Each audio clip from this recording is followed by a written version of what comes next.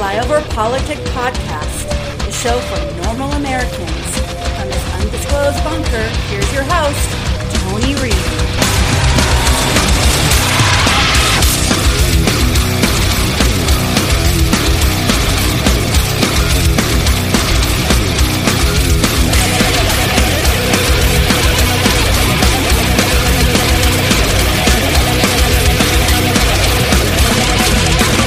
Let's go on a trip together to a totally alternative universe. You never hear what's happening there unless you tune into right-wing talk radio.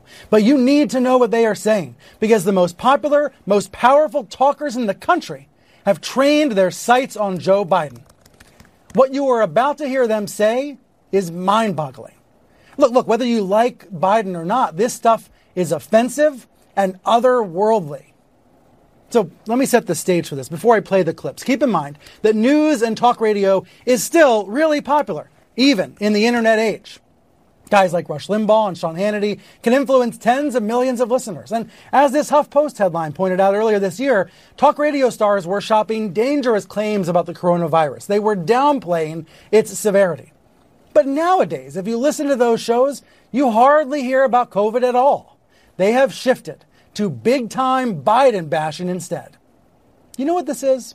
This is negative partisanship in action. So what's negative partisanship? Well, these researchers from Emory University define it as a pretty simple concept. They say in this article for Political Magazine that over the past few decades, American politics has become like a bitter sports rivalry in which the parties hang together mainly out of sheer hatred of the other team, rather than a shared sense of purpose. The researchers showed that partisans, meaning strong supporters of a specific party, have grown to dislike the opposing party, quote, more than they like their own party. So when the president, for example, says that Biden is against God, that's negative partisanship. It is so hateful. But I want to be clear, there's a lot of negative partisanship that happens on the left as well. Disdain and nastiness directed at the right. This is happening in all directions, but it is especially extreme, especially vitriolic on the right, directed at Joe Biden and directed at other Democrats right now. Yeah, I don't want to claim it's new. I just am arguing that it's getting worse. It's getting more severe. Aaron, your view of this, when you see entire media companies essentially exist to tear down Joe Biden, is there an equivalent to that on the left tearing down Trump? There really isn't. And, what I would say, it's really a diet of this type of information that a lot of these voters are getting. A lot of the voters that I talk to, I can, when I interview them, I do hear them saying a lot of the talking points that sound very familiar from some of these shows. And welcome back to Flyover Politic Podcast. It's the 11th of August, year of our Lord 2020. And, I started a show with the primer, and that is the best primer I've ever had. I mean, it is just bone-crushing lack of self-awareness. Brian Seltzer. I mean, do you ever watch your own network and the rest of the media? Does anybody over in CNN watch their... Jesus Christ on a popsicle stick. I mean, seriously. But that'll wait for a second. First, want to talk about July. July was a banner month for the old podcast. 1,700 listens that I could track. So, once again, using the slide rule, at least 3,000 listens, which is really quite a few. The top track was 722, had a shitload of listens. United States was the highest, but we had Ukraine, Ireland, Germany, Russian Federation, United Kingdom, Saudi Arabia, Indonesia, and Netherlands. United Kingdom is my favorite because I haven't had a lot of British listeners. And if you're still listening out there, heidi ho, man. I watch nothing but BBC, I swear to God, I am totally in to Acorn and BritBox. That's my two channels that I grab off Amazon. And then top cities was Dublin, Ireland. That's cool. The city is nearest to me, Clarksville, Tennessee. Mountain View, California. Moscow. Boardman, Oregon. Federal Way, Washington. Neumarkt in der Oberpfalz, Germany. I probably said that way bad. Virginia still, Ashburn, Westminster, Colorado. Somebody in Beitgeim, Bissingen, Germany, said that wrong.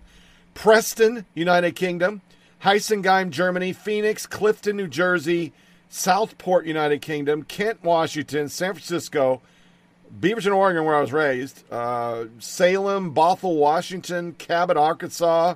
I know who that is. How you doing out there in Searcy? I won't say your name because you might not want to be associated with the show. But it was quite a mix of people. Really, one of the biggest buckshots of different places ever. And I would say the listeners, but I'm not going to because one of them is a person that I know. I don't know the rest of you, and I don't know if you want your name on the air, so I'm not going to do it. Additionally, I want to really say thank you to anybody who had to put up the last 2 podcasts because they were friggin' horrible. Bro in Oregon, Matt in Oregon, talked to me about it, and I had just listened to the last one, which I don't remember what date it was, and there was a crack. I mean, it was like the mic was blown. So I came down here on a day that between last podcast and now, and I dicked around, and I literally thought my beautiful microphone, but Big Sis in Colorado that cost $200 friggin' was shot. Blue mic. It's beautiful. And I, at the last second, decided, okay, I've tried every feature, from cardioid to whatever, input volumes, Audacity input. I fucked around with it for at least a half hour. And then something told me, back in the day, I plugged into the front of the computer. I never plugged into the back. So I had plugged into the back to keep the cord routed, but somehow routing it through power cords for the 2 monitors, the VGA cord and the HDMI cord that goes to those, speaker power, blah, blah, blah. That's where the interference was coming. So I put it back in the front, and the crack went away. So I want to apologize for it. So let's do a few things up front before we get into Seltzer. Nashville City Council, hits to home. Shannon Hurd calls for legislation to charge people with murder for not wearing a mask. Also claims coronavirus is airborne. She's disappointed when she learned she can't do this. Simultaneously, there was a lot of jerking off on the left of the anarchy people about, Nashville, them hitting the federal building or the State House, trying to start a fire. Well, Shelby Liggins, Ligons, 22, been arrested. She's facing a serious length of tour in a local jail, and that just shows you can play fuck goose out there on the West Coast. Sorry, Matt. Or on the East Coast, or as we see in so many other places, Chicago, etc. You can do that there, but you can't do it in the South. They're not going to play. They're not going to play. Other than Atlanta, you're not playing. These people know they're never going to get elected if they go to anarchy rules. It's just not going to happen. Another one was Jason Charter, a D.C. area Antifa militant charged with multiple felonies in relation to violent protest. Jason Charter was arrested as the alleged Antifa ringleader in the 22 June attempt to destroy Andrew Jackson. The media, of course, as he points out, and we're going to cover a little bit about the hearing today. He literally, Trump, it's still Trump. Nobody talks about this stuff. But all you find in the media is, without feds, Portland peaceful again. We'll prove that's not true. Trump ordered federal forces to quell Portland protests, but the chaos ended. That's not true. Portland protests peaceful after federal officers scale back presence. That was NBC. And then they ran from it because nobody wants to talk about it. And I've been trying so much not to play Tucker on my show because this is Flyover Politics. It's not Tucker Carlson. But at 4 o'clock this morning when the cats woke me the fuck up again, and I went out in the living room, I watched Tucker Carlson from last night. And this segment's going to blow you the fuck away. Because I will bet you $1 to a cow's ass, none of you heard this. I know I didn't. John Roberts, thanks so much for that. Craziness, but it seems now almost normal. Violence is a feature of daily life at this point in the nation's capital. Over the weekend, 21 people were shot in a single incident in Washington. More than half of them were women. One was a D.C. police officer. It was the single biggest mass shooting in America this year, and yet you probably heard nothing about it. Members of Congress didn't lock arms on the House floor to demand an end to the gun violence. CNN didn't book a procession of weepy teenage gun control activists for an extended town hall meeting. News organizations barely touched the story, and when they did, they moved on fast. It wouldn't help the Biden campaign to talk about it, so they didn't talk about it. As far as we can tell, neither CNN nor MSNBC even mentioned it today. 21 people shot in a group in our capital city, and they acted like it didn't happen. But it did happen. We're showing it to you on the screen right now. 21 African Americans shot by gunmen, yet the media spent all weekend telling you about how Simon Cowell fell off his electric bike in Malibu, because really, Black Lives Matter. MSNBC wants you to know that. It's grotesque. But it's now the rule. Dead bodies don't count unless they are politically useful dead bodies. Last month, the gang members shot 15 people outside a funeral home in Chicago. It looked like Fallujah. We played some of the video of it on this show. It was very upsetting. The other channels did not play it. None of the primetime hosts on CNN or MSNBC even mentioned the shooting. They didn't care. Politicians didn't care either. Muriel Bowser is the mayor of Washington, D.C. Bowser claims to care about black lives very much. She ordered the slogan Black Lives Matter, in fact, painted in yellow on the road leading to the White House just to underscore how much she cares. So how did Muriel Bowser respond when 21 African Americans were gunned down in her city? Well, she talked about her coronavirus lockdowns. Bowser has banned gatherings in the city of more than 50 people, and apparently there were more than that at the cookout where the shooting occurred. This enraged Muriel Bowser. Here's what the mayor said about the shooting yesterday. Quote, "It's important as a community that we have a zero tolerance for this kind of activity," end quote. Now, to be perfectly clear, Mayor Bowser was not talking about the mass shootings. When she said we need zero tolerance, Bowser is happy to tolerate violence. She does every day. She often encourages violence. What Bowser won't put up with is citizens violating her lockdown orders.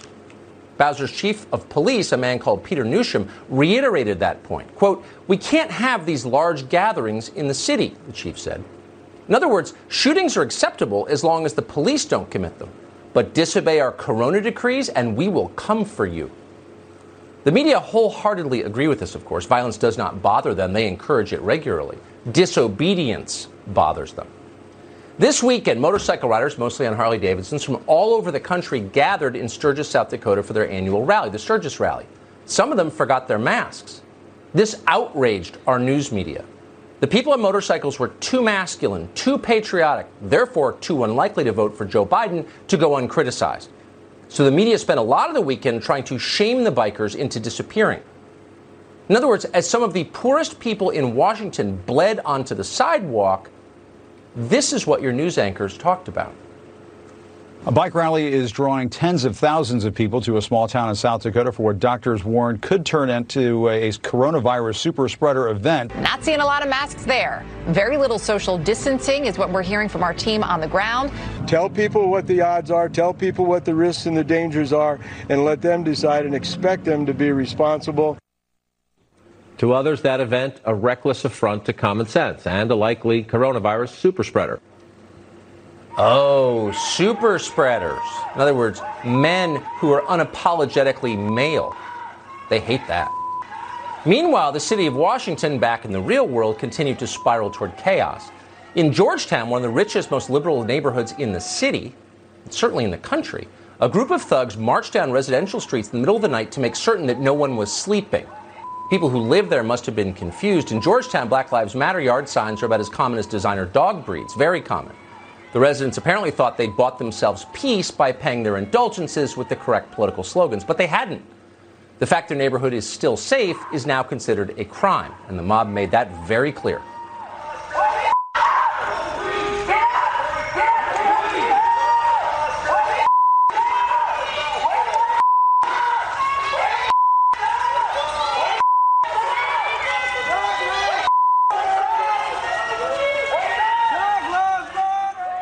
Did you see that footage on CNN? Oh, you didn't. You saw footage of super spreaders at Sturgis. How dare they ride motorcycles without masks? Meanwhile, back in Georgetown, again, the real world, just in case the residents there didn't feel sufficiently threatened, the mob then barricaded Key Bridge, the Francis Scott Key Bridge. That's the main artery from Georgetown out of the city. Blocking main arteries out of cities is an obvious threat to public safety. It's far more dangerous than any overattended cookout. But police didn't stop it. They helped the mob. And once again, the media collectively ignored all of it. And what exactly did the liberal, passive, heavily elderly residents of Georgetown do to deserve this kind of abuse and harassment from a mob of Joe Biden voters? That's the core question. But no one on television wanted to talk about that. So again, they just ignored the entire thing. They're doing it all over the country. Story after story ignored, disappeared down the memory hole because it's politically inconvenient. In Los Angeles, for example, a city council member called Mike Bonin voted to slash the LAPD budget by $150 million. He's very opposed to the police. But that didn't stop him from calling the police. Since April, it turns out that cops have been called to Bonin's home 8 separate times, often to deal with, surprise, surprise, protesters. Bonin's defense is that he didn't make the calls. No, somehow the LAPD, with collusion from right-wing elements, made the calls. Does that make sense? No, it doesn't make sense. But it's good enough for the newspapers in Los Angeles. They're not covering the story. It's not a story. Right. Guy who votes to defund the police calls them 8 times to keep the lunatics from coming through his front door. Not a story. Okay. Last Thursday, meanwhile, in Portland, Oregon, a city that effectively no longer has a government, rioters threw paint on an elderly woman. What was her crime? She made the mistake of trying to stop them from destroying a building. Here's why this is so interesting. As the mob attacked her, they explained their agenda. Quote, "This isn't your world anymore," they shouted. "Put your mask on." Boy, does that tell you everything. Meanwhile, in the city of Chicago, rioters have dropped any pretense of ideology. Sure, they'll vote for Joe Biden, obviously, but this isn't about the election. They just want to steal things. And in effect, authorities there, as they are in so many places, are allowing them to do that. Early this morning, caravans of looters sacked stores in downtown Chicago. Here's part of it.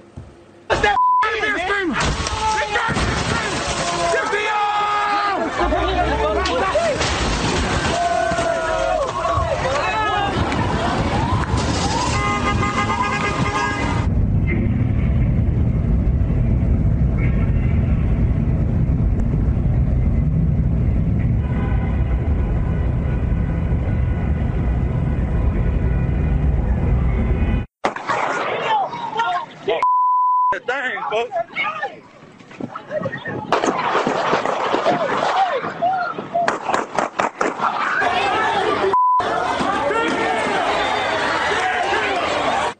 What country is this? And what's the justification for that? There's always a story at the bottom of these things that the media repeat, allow them to believe it was justified. The pretext for that theft and destruction you just saw was a false report that a teenager had been executed by the police. It was a lie, as it turned out. It usually is a lie. In fact, a 20-year-old had been killed after shooting at the police. Whatever.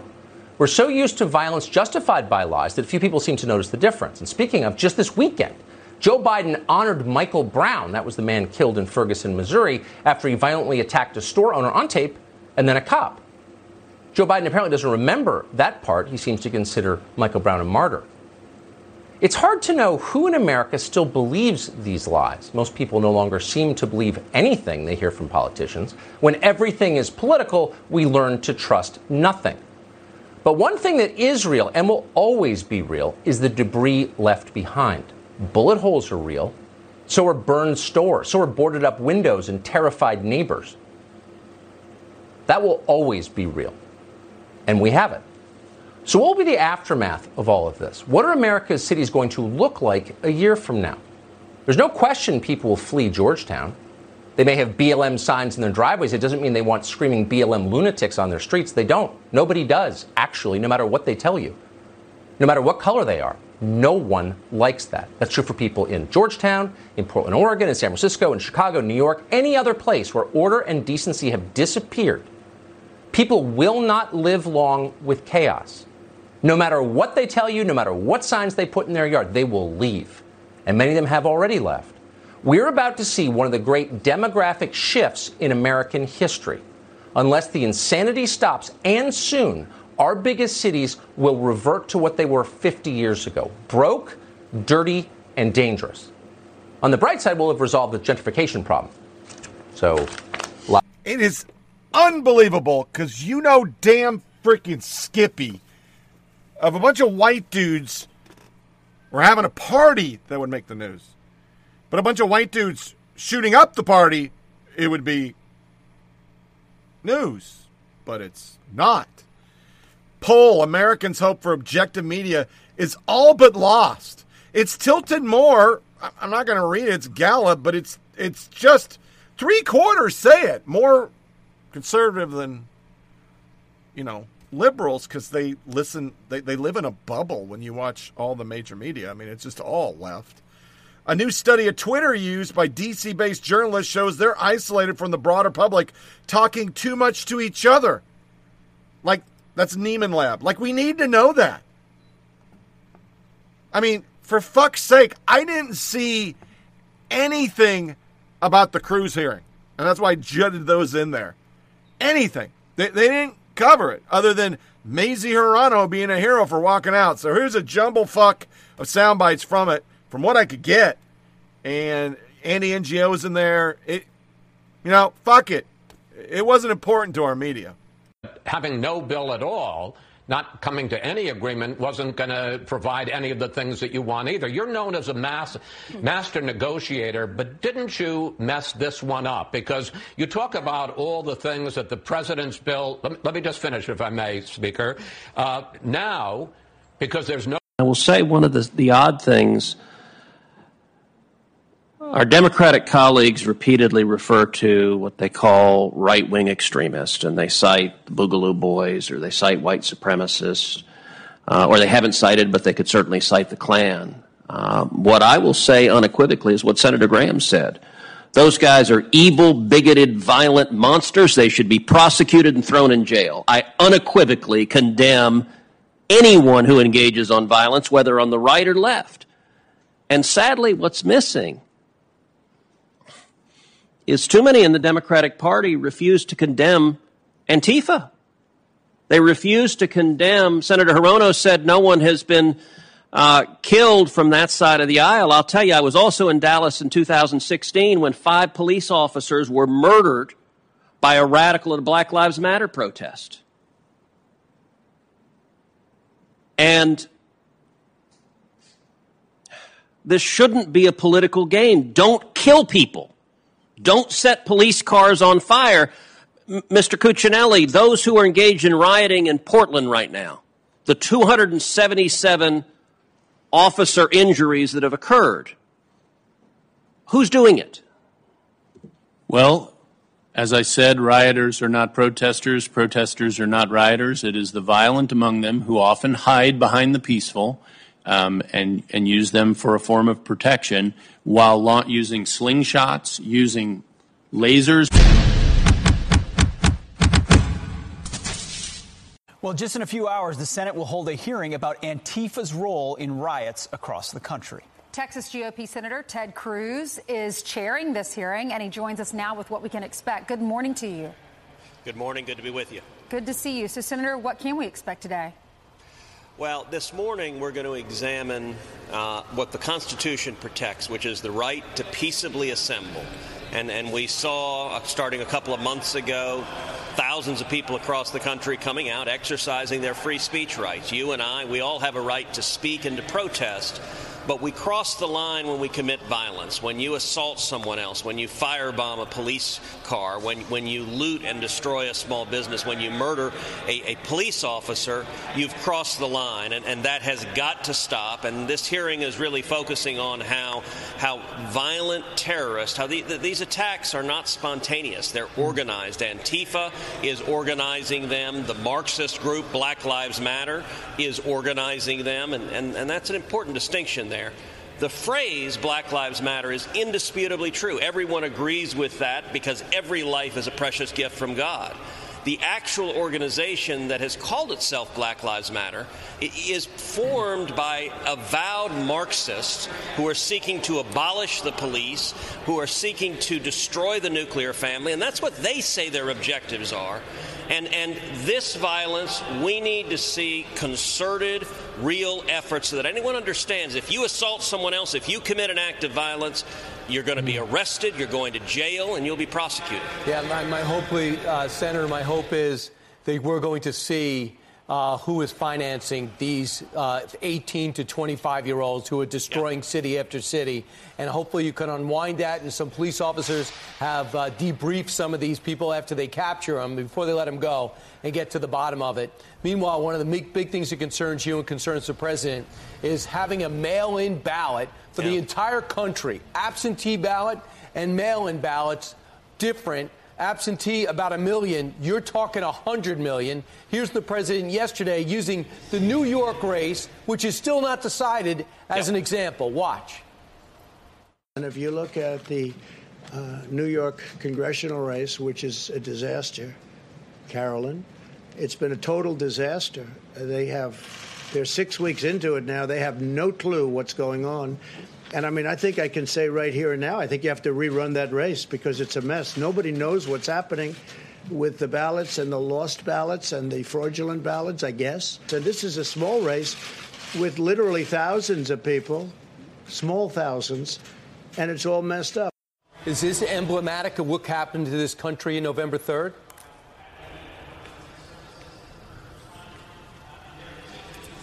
Senator? Oh, I'm sorry, I didn't hear the question. It was a good one. I'll re-ask it. Is this emblematic of what could happen November 3rd? I think it could very well be. When it comes to elections, we want elections to be safe. We want them to be secure. We want that when you go and cast a vote, that vote count and that the integrity of the election be protected. And the problem with mail-in ballots, some people might wonder, why is this such a big fight? Mail-in ballots are particularly susceptible to fraud. In Texas, we have fairly stringent standards on when mail-in ballots are allowed. And the origins of that, you go back to the Texas legislature when they adopted those standards. It was at a time when there were a lot of Texas Democrats, and there was a lot of voter fraud, particularly in Texas Democratic primaries. And you can go back and look at the legislative history where elected Democrats in the Texas legislature were describing how mail-in ballots would be used to steal votes from unsuspecting Democratic voters, many of them African American or Hispanic, who didn't know that it was unscrupulous partisans who were stealing their votes and casting them for whatever candidate had paid them or whatever candidate had hired them to go engage in stealing votes. We see in California vote harvesting. It's the same thing where you have these unscrupulous operatives that harvest votes, and the ones they like they put in, the ones they don't disappear. That's what, sadly, the Democrats have decided to focus on. I think the president is absolutely right. We need integrity in our elections. We're sitting here 6 weeks later. We still don't know the result in New York. Imagine if that happens in the presidential race. That wouldn't be pretty, and let's not have that happen. Let's actually have people's votes count when they cast them. Imagine, yeah. We're out of time, Senator. We'll be watching because considering Jim Clyburn denies there's any violence in Oregon, Jerry Nadler has said Antifa is a myth. It'll be very interesting to see what Democrats say in your hearing today. We'll be watching. Senator Ted Cruz, thank you very much. So I hope this is the end of this hearing, Mr. Chairman, and that we don't have to listen to any more of your rhetorical speeches. Thank you very much. I'm leaving. Well, I appreciate the, as always, kind and uplifting words of Senator Hirono. Thank you. And I would also note that throughout her remarks, she still did not say a negative word about Antifa, nor has any Democrat here. They instead engage in a political game where they depend. You're welcome to say something negative about Antifa right now. I think that I've covered the subject quite well.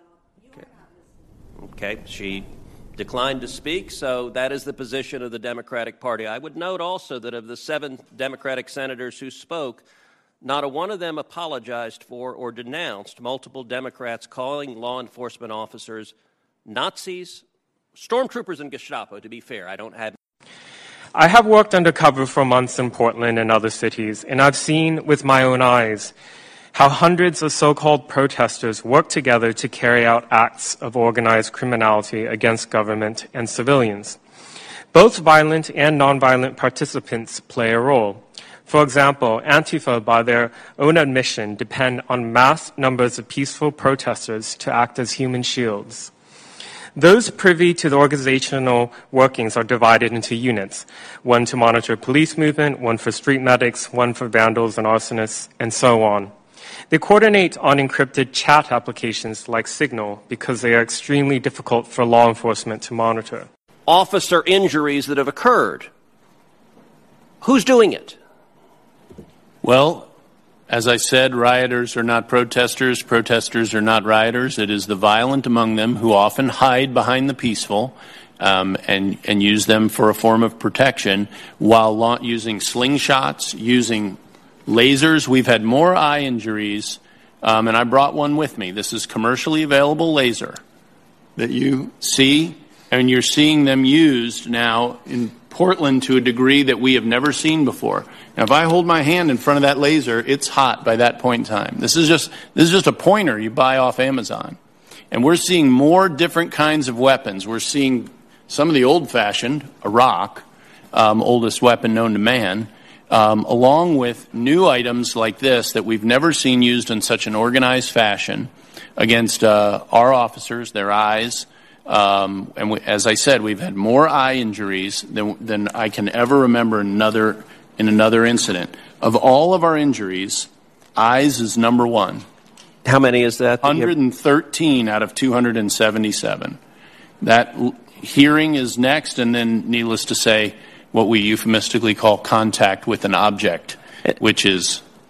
And I will say for our Democratic members, Antifa, by their own admission, depend on mass numbers of peaceful protesters to act as human shields.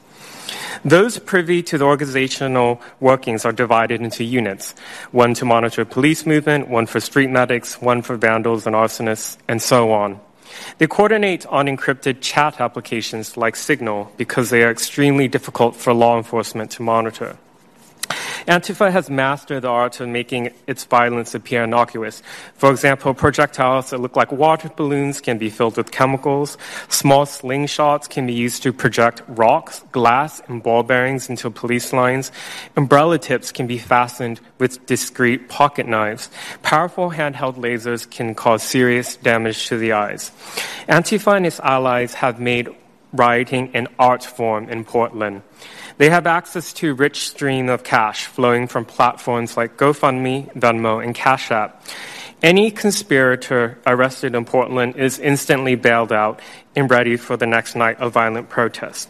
I come to you today with a message for senators of both parties. Antifa's goal is not only to abolish the criminal justice system, it is to bring down the republic itself. Burn it down, they say. But don't take my word for it. Go read their literature, listen to their chants, and look at their graffiti messages. Portland is a canary in the coal mine for America. Look to my city to see what happens when a group like Antifa is left unchecked. Thank you. I have worked undercover for months in Portland and other cities, and I've seen with my own eyes how hundreds of so-called protesters work together to carry out acts of organized criminality against government and civilians. Both violent and nonviolent participants play a role. For example, Antifa, by their own admission, depend on mass numbers of peaceful protesters to act as human shields. Those privy to the organizational workings are divided into units, one to monitor police movement, one for street medics, one for vandals and arsonists, and so on. They coordinate on encrypted chat applications like Signal because they are extremely difficult for law enforcement to monitor. I mean, this is a crime spree that we've never seen in our lifetime, if you really think about it. And it's an overstepping of mayors and everything else. This may not seem like it should be here, but does anybody remember what we used to portray Russia? Because I'm not covering it this show. There was a whole segment on it on a couple other podcasts I listened to. They're bringing it back again, like Russia. Well, Russia, you had to have papers and shit to go from place to place. New York, Gloria Pozmino. No outrage in the media. The checkpoints will be located at key entry points, major bridges of the tunnel across New York City.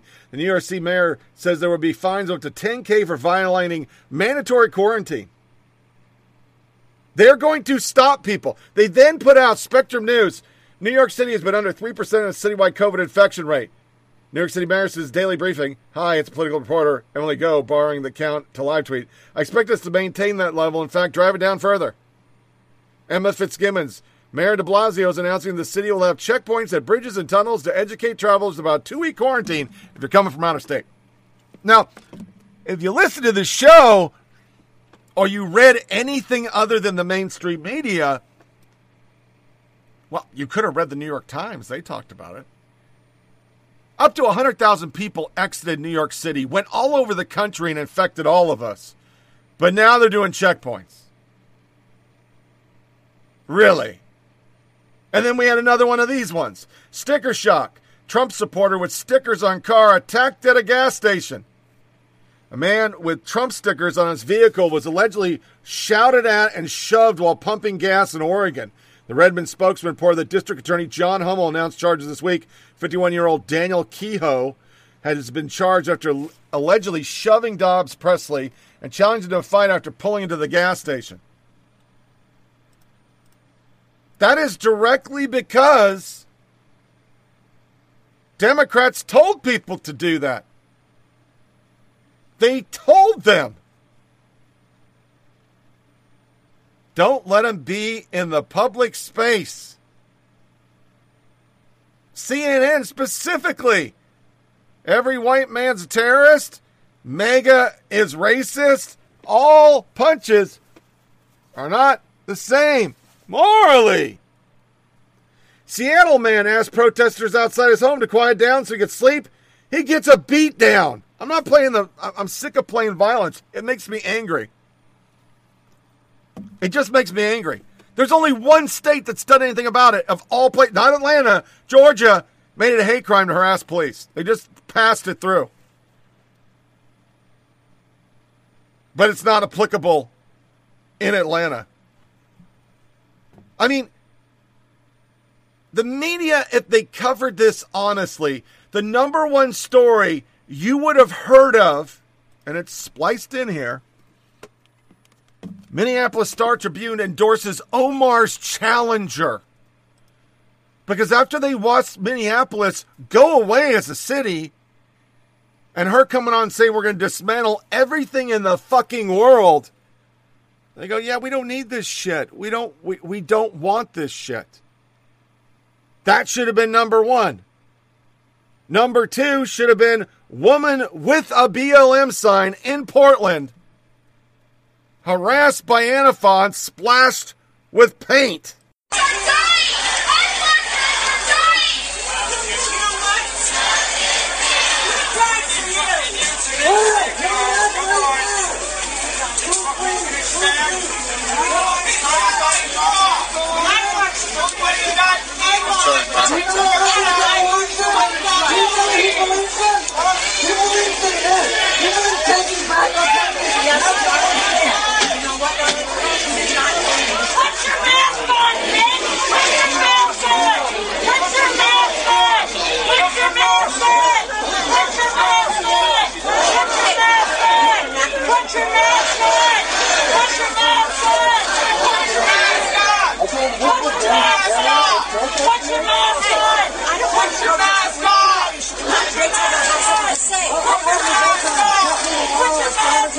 How the fuck?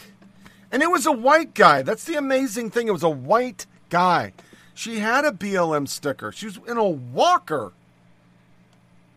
But to date, all we've had is the AP go there once, and then this poor bastard, Stop the Press's New York Times commits journalism, finds Antifa thuggery in Seattle.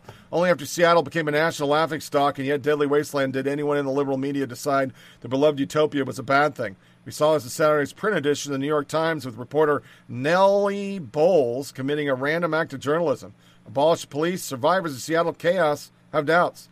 Bowles actually went to Seattle and talked to local negatively affected by the recently broken up Chaz and weeks-long anti-police protests and dug up some wretched anecdotes for vulnerable small businesses, even a dig at our fellow comrades in the press.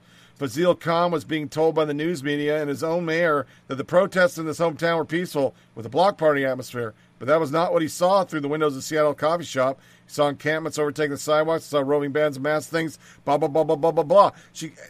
This person went there. Antifa, which stands for anti-fascist, is a radical leaderless leftist political movement that uses armed violent protests as a method to create what supporters say is a more just and equitable country. Wow. That's actually real. She also shared without evidence concerns about problems in the area, such as businesses being asked to pay money in exchange for protection. And we've already shown that. But I have a 27-minute interview that I was going to play, but I'm not gonna. Well, let me see if I can edit down. I want to get the one statement that sums up Portland. Hold one. You know, I'm just going to say what he said because I went back and listened to it, and I just don't think I should give this fucking piece of fucking shit yokel any more airtime. He's more concerned about Trump using violence from his city for his campaign. That's what pisses him off. That's it. They don't care that their cities have turned into wastelands, the wild, wild west. Somebody is calling Wyatt Earp to come in and fucking take over. Sorry, I like Wyatt Earp ads, or Wyatt Earp movies. I mean, for fuck's sake, it's a total shit show. And they know it. Fuck. So, to get to our first break, I want you to think about the following thing. And you're going to hear Trump bash a reporter, and I love this line. I'm going to use it for everything. It's a peaceful protest. Whenever I'm doing something wrong, it's just a peaceful protest. Indianapolis painted a giant BLM mural a block from where a white mom was killed for saying all lives matter.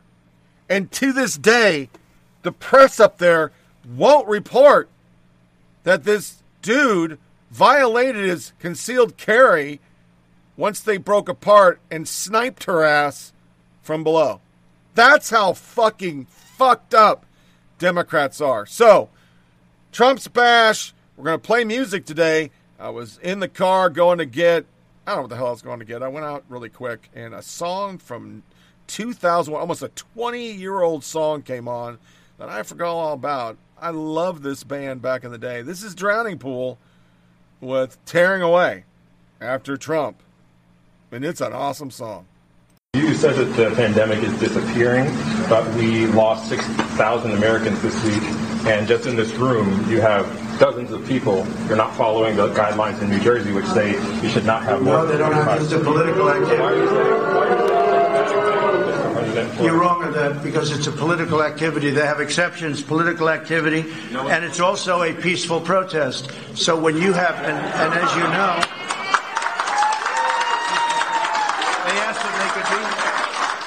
a number of, and to me they look like they all have, pretty much all have masks on, but you have an exclusion in the law. It says peaceful protest or political activity, right? In fact, specifically, it says exactly political activity or peaceful protest, and you can call it political activity, but I'd call it peaceful protest because they heard you were coming up, and they know the news is fake. They understand it better than anybody. And they asked whether or not they can be here. Like the question about Russia, he doesn't mention Iran was in the report. He doesn't mention, or he mentions very late that China was in the report, because that's the way they are. They're not. If the press in this country were honest, it wasn't corrupt, if it wasn't fake, our country would be so much further ahead. But we're doing really great. Thank you all very much. Thank you very much.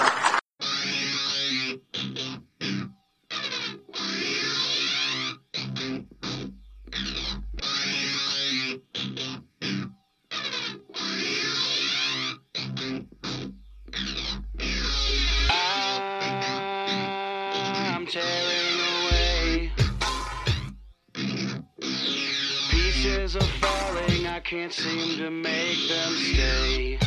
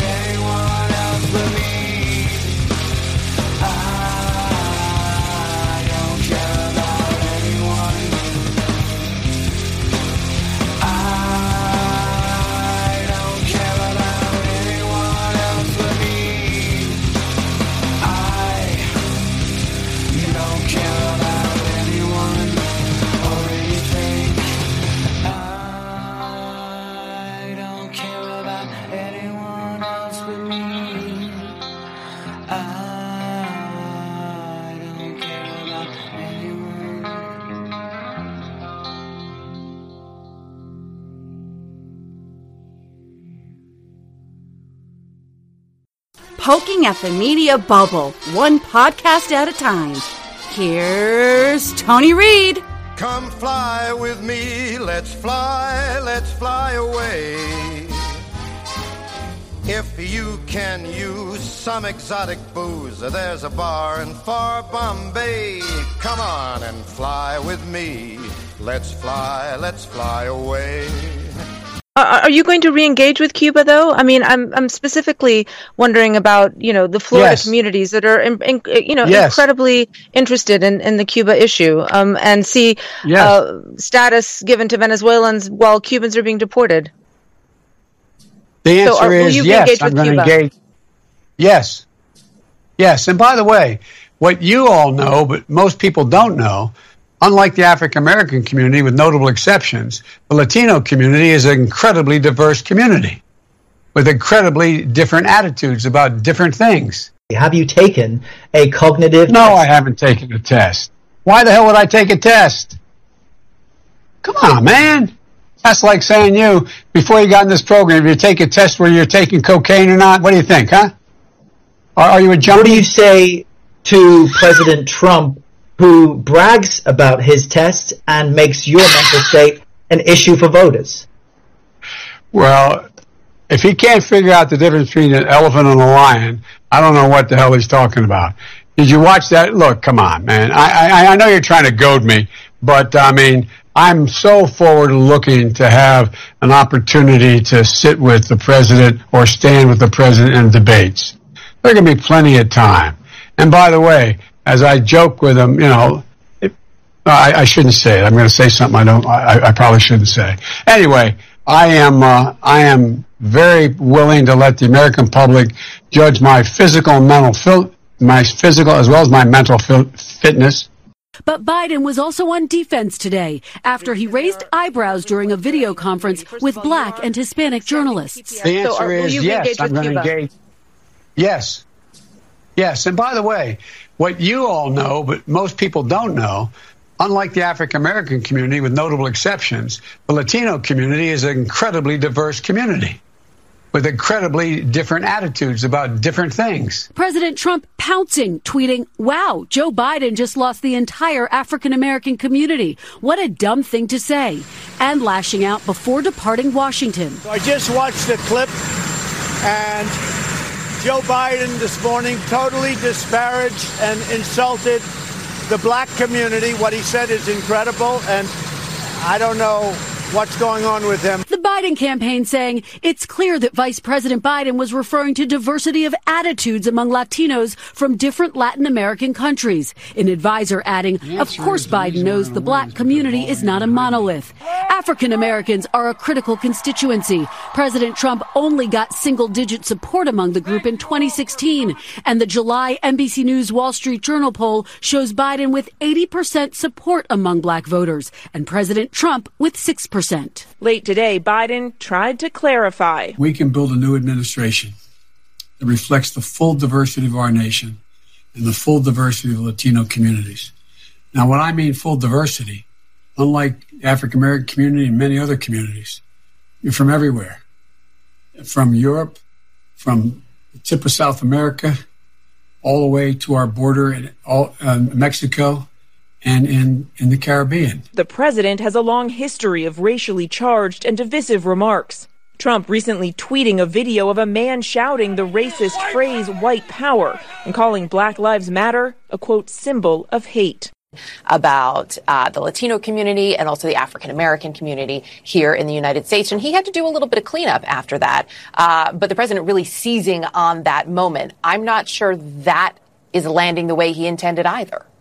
Yeah, I mean, look, for starters, what Joe Biden said in that interview, which aired yesterday, was clearly wrong. I mean, it was just factually not correct. And that's why you saw him clean it up. And in some ways, although it wasn't quite an apology, tried to explain what he meant. Joe Biden is not the candidate who is the most fluent candidate on issues of race. That has always been true. That was true in the campaign. He even running against multiple black candidates, Hispanic candidate.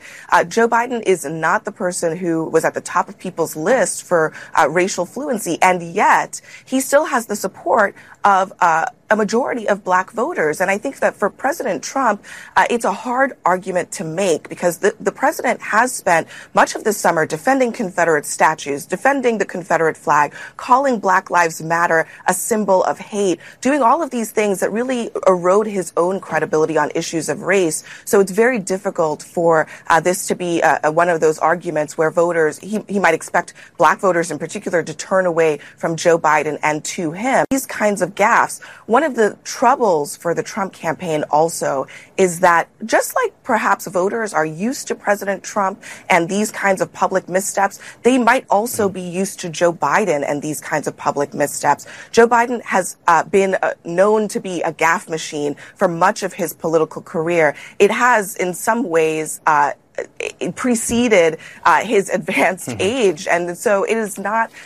This today, I'm kind of grateful that he went over the top like that about Joe Biden, because it gives Joe Biden's camp the ability to talk about Joe Biden's faith. I mean, anybody who knows him knows that he is a lifelong practicing Catholic and that he's deeply faithful. In many ways, he reminds me of your father and the ability to pull faith into policy and caring for the least of these. Joe Biden walks the talk. He carries a rosary with him every day. It's just part of his DNA. So the fact that Trump would raise this as in sort of this flailing, I can't imagine that this was part of his written script, that he's just trying as hard as he possibly can. Or he's delusional. Just another sign of desperation. I mean, my concern is, I got two issues here. One is I'd always assumed that he was just lying, defying reality, and denying it for his own benefit. But maybe he doesn't have a grasp of it. Maybe he really does. Maybe he really does think he's religious. Maybe he really does think these things that he says. But look, I think your problem for Joe Biden is not, I don't think he's faithful. It's that you lefties, this will be the argument. You've turned, I don't care what his faith is. You guys want to kill all the babies. I don't care what his faith is. You guys want people to be able to marry anything they want, whenever they want, and decide their gender whenever they want. And that's not what God wants. Those are the Christians that Trump's going for. Yes. How many times did Jesus say the word gay? And how many times did Jesus say the word abortion? Zero on both. And so this policy of being able to care for the least of these, and Joe Biden's theme about restoring the soul of America is evocative of his own faith. When asked about Scripture, Joe Biden can easily say the 25th chapter of Matthew. What does Donald Trump say when asked about his Scripture preference? He can't find one. Or if he does, much later he says an eye for an eye, which is something that Jesus revoked in Matthew when he said turn the other cheek. So, I mean, this notion about evangelicals following Donald Trump because of abortion or gays, I mean, those are not people who are going to be voting for Joe Biden and Joe Biden being pro-choice. But I can tell you this, that people who care about Joe Biden's authentic faith and who can see him this morning, he was speaking to a Baptist convention, just as Donald Trump was saying that he wants to hurt God. Right. I think you're right that Donald Trump has lost it. He's lost it. His point was clear, and he made it twice, that the Latino community has more diversity within itself than does the African American community. Guess what? If you're just looking politically, it does. It does. I'm more concerned by the cocaine comment than actually Joe Biden analyzing the political backgrounds of groups. Victoria, my complaint of Democrats over the past decade has been, and we've said it on this show, they seem to think of the Latino community as this monolith of voters. But yes, Cuban voters in Miami have a radically different political viewpoint on the whole. Say Puerto Rico voters in Central Florida or Mexican voters in parts of Texas. The Democrats in the past have looked at the Latino community as a monolith, and I think that's that's been a great mistake. You look at the black community, like evangelicals, politically at least, usually every 4 years, 85, 86, 87% of black voters will vote for the Democratic candidate. In the Hispanic community, I think George Bush got 42, 43, 44% of the Hispanic vote, but Trump and Romney got down in the low 20s. So I think Joe Biden made that, perhaps he made that argument inartfully. He didn't need to include the African-American community in the discussion, but the bigger point is he does seem to recognize that the Latino community is not one giant monolithic community, that it is it's varied and it's a diverse community politically. Yes, and by the way, what you all know, but most people don't know, unlike the African American community, with notable exceptions, the Latino community is an incredibly diverse community with incredibly different attitudes about different things. His point was clear, and he made it twice, that the Latino community has more diversity within itself than does the African American community. Guess what? If you're just looking politically, it does. It does. I'm more concerned by the cocaine comment than actually Joe Biden analyzing the political backgrounds of groups. Victoria, my complaint of Democrats over the past decade has been, and we've said it on this show, they seem to think of the Latino community as this monolith of voters. But yes, Cuban voters in Miami have a radically different political viewpoint on the whole, say Puerto Rico voters in Central Florida or Mexican voters in parts of Texas. The Democrats in the past have looked at the Latino community as a monolith, and I think that's been a great mistake. You look at the black community, like evangelicals, politically at least, usually every 4 years, 85, 86, 87% of black voters will vote for the Democratic candidate. In the Hispanic community, I think George Bush got 42, 43, 44% of the Hispanic vote, but Trump and Romney got down in the low 20s. So I think Joe Biden made that, perhaps he made that argument inartfully. He didn't need to include the African-American community in the discussion, but the bigger point is he does seem to recognize that the Latino community is not one giant monolithic community, that it is it's varied and it's a diverse community politically. I think it's just amazing that soundbite is out there. And Brian Seltzer, once again, says there's no networks designed to take down Trump. How in the actual fuck can Biden say that? But you heard the media spinning. I mean, ABC was more pissed off that, oh my God, he's going to use this. We can't have this. That's why they're keeping him in the basement. The dude's a gaff machine. You say shit like that, once again, racist as fuck. And he has a whole bunch of racist shit. But the media is in their bubble. And next podcast, I'll have a new bumper, narrative. That's his whole section. It's all narrative. Nothing is truth. My favorite from our last podcast, Czar Beckett Adams put this up. What? New York Times opinion. It's hard to fathom, but it has been 36 years since a man and woman ran together on a Democratic Party ticket, writes Maureen Dowd, to use Geraldine Ferraro's favorite expression, give me a break. Yashar Ali, how does an error this significant get past an editor? No risk corsage, please, is the heading title of her opinion piece.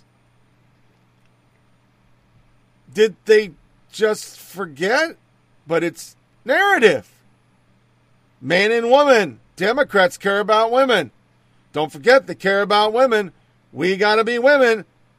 It's all about women. How do you print that? 2016 was Hillary and Cain. Man and woman. But they don't remember things like that. They just regurge. It's election season. We got to hit the narrative. We got to hit the narrative. So our narrative, as usual, is Trump's the devil. And then you have Andrea Mitchell, who's always key for the women's stuff. She actually tweeted this week. Ana Navarro is a big get for Team Obama. Biden camp taps GOP Trump foe to rev up Latino voters. Team Obama. She didn't fucking catch what she said, and she never took it the fuck away. And I think I watched Mr. Berman's interview with Ms. Bush. She was terrific. She comes from she was a spokesperson for Bernie. She campaigned for Bernie. So my guess is Joe Biden was her third, fourth, fifth pick. And she's saying literally, I wrote it down, we cannot live under a Trump administration. Truer words never spoken. I'll leave that to the doc. But a lot of people are dying before their time because Donald Trump is president. This is an existential threat for the country, much less for Democrats. I've never seen the party more united. The left is working their hearts out for a very moderate presidential nominee. And all of us recognize the existential threat to our democracy that Donald Trump is and poses. What we need to see, though, is the recognition that getting Joe Biden elected isn't the ceiling, it's the floor. And there is improving and making that public option that Joe Biden ran on far more robust. But we got to keep going. We've got a pandemic raging. People are dying. 150,000 plus people have died of this pandemic. We don't know if our kids are going to be able to go back to school safely. We've got to recognize that just beating Donald Trump and taking us back to where we were, that's not enough. We've got to continue to focus on a vision about how we uplift, rebuild, and reignite our country and get past some of these divisions that Donald Trump has pushed. And well, I'll tell you this, what the president is one thing, and how we take on the president in another. Look, I'm a Muslim American. I pray a particular way. One of the first things that Donald Trump tried to do was to bar people who pray the way I pray from coming into this country because of how we pray. I'm raising a 2-year-old little girl who's ethnically half Egyptian, half Indian, 100% American. And I don't want to know that the person who was president while she was born will have any way of shaping the way she thinks about whether or not she belongs in this country. Hello, I'd like to ask my question. I can go to these states with Mercedes, okay, why are you doing that? Because it appears that it's just to sow doubt in the minds of people about whether their votes are going to matter. Look, for both sides, for this nation, for the sake of America, we need to make sure that every vote matters. And it's why, it's important that we get this right. So then why are you trying to ensure that some people won't be able to vote?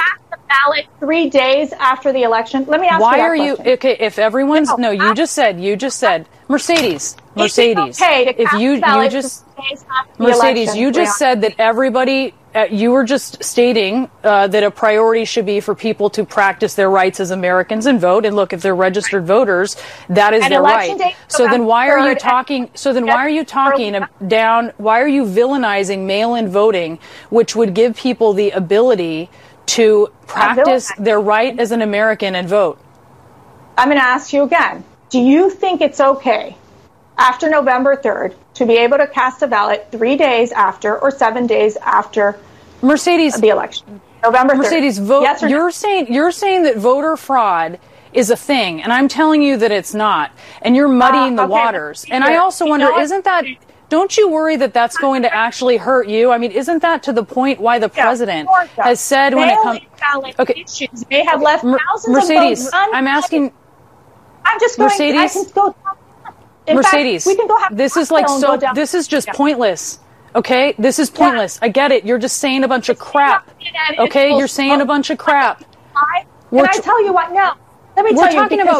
We're talking about voting in a pandemic. We're talking... All of a sudden, okay. You don't let them have a conversation with them. We're talking about voting in a pandemic, okay? We're talking about people trying to... Can you listen? Mercedes, I need you to listen to me, okay? Let's focus and have a serious conversation here. We're talking about voting in a pandemic and giving people the ability to vote if they are a registered voter.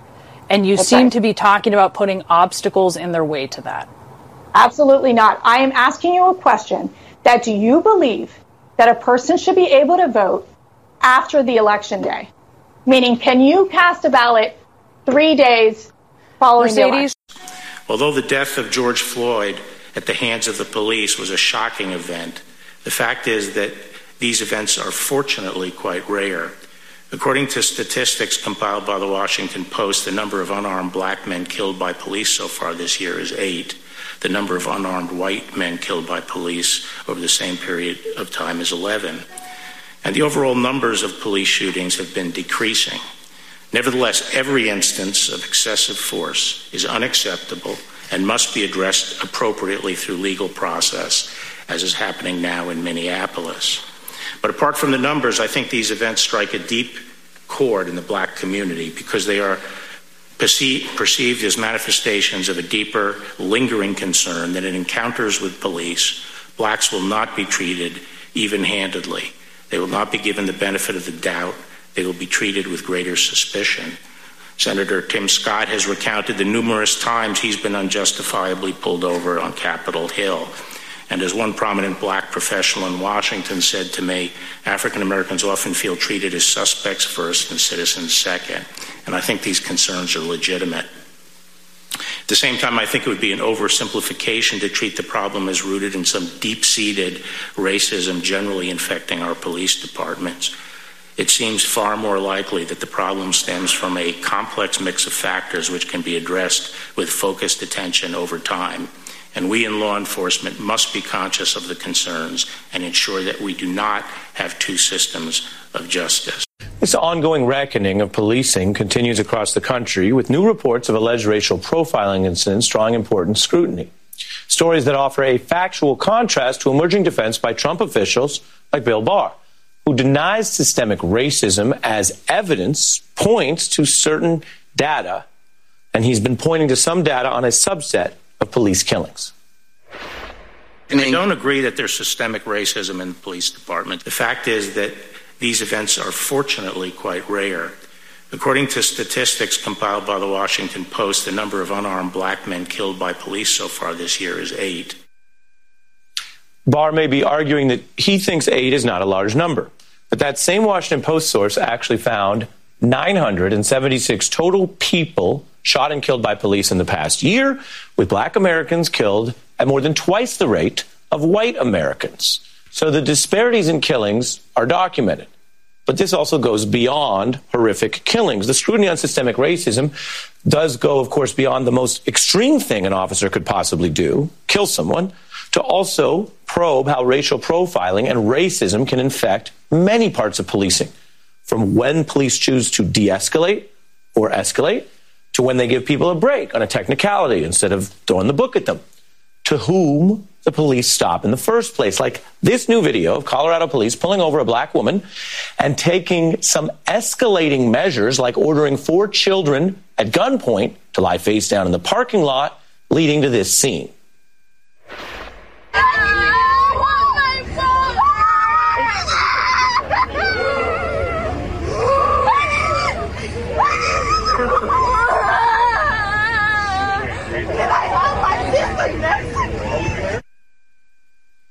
Those are children. You can hear and see yourself what happened. A witness describing the moments leading up to that stop.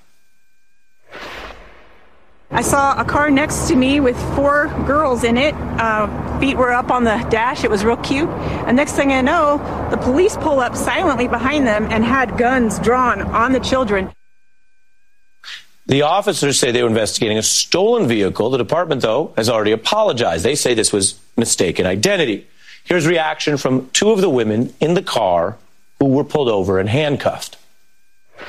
That's police brutality. I don't give a damn what nobody say. That's police brutality. It's like they don't care. Who am I going to call when my life is in danger?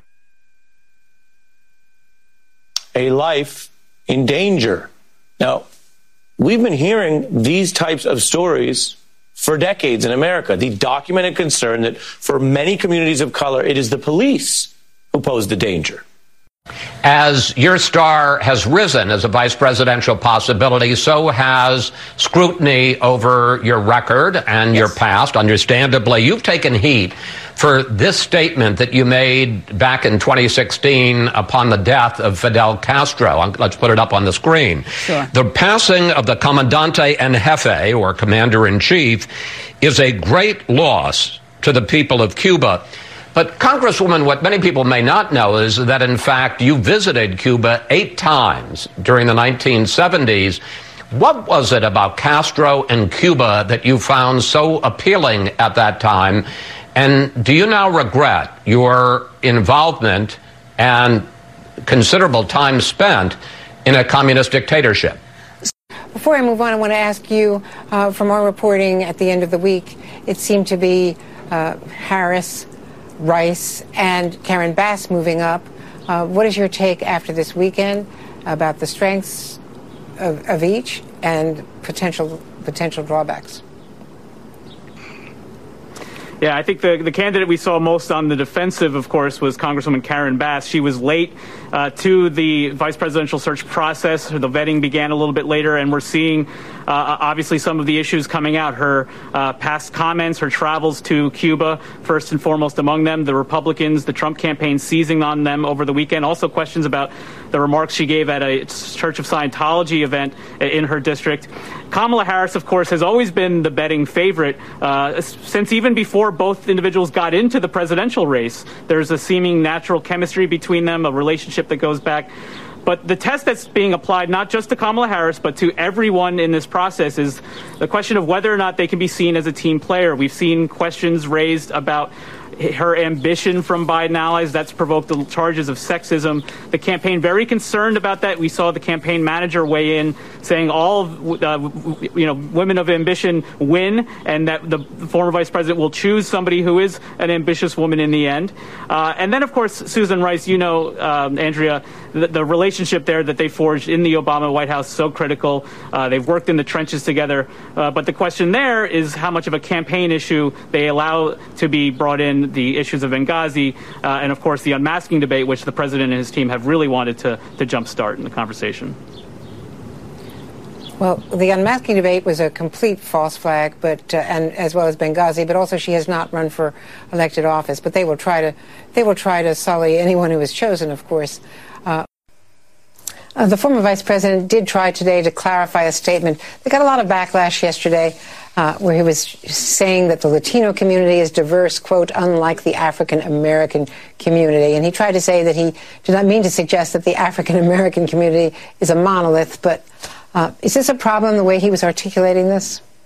Well, I believe what he was trying to articulate was just in terms of voting patterns. But I know that he doesn't believe that we are a monolith, because I've had these conversations with the vice president directly. And we've talked about the growing importance and voice of the progressive wing of the party, fueled in large part by younger African Americans. I do think, obviously, that it perhaps could have been expressed better, but I know his heart, and I know the conversations that I have had with him directly and what he's expressed to me about his appreciation of the diversity within the African American community.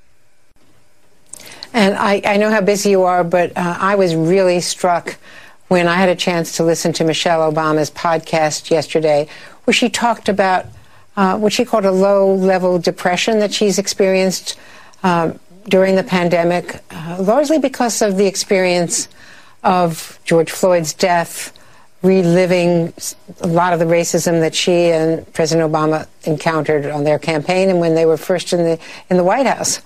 And it struck me that is that experience with all of these police cases, you've experienced them in Georgia, as you know. That's something that millions of African American women are feeling.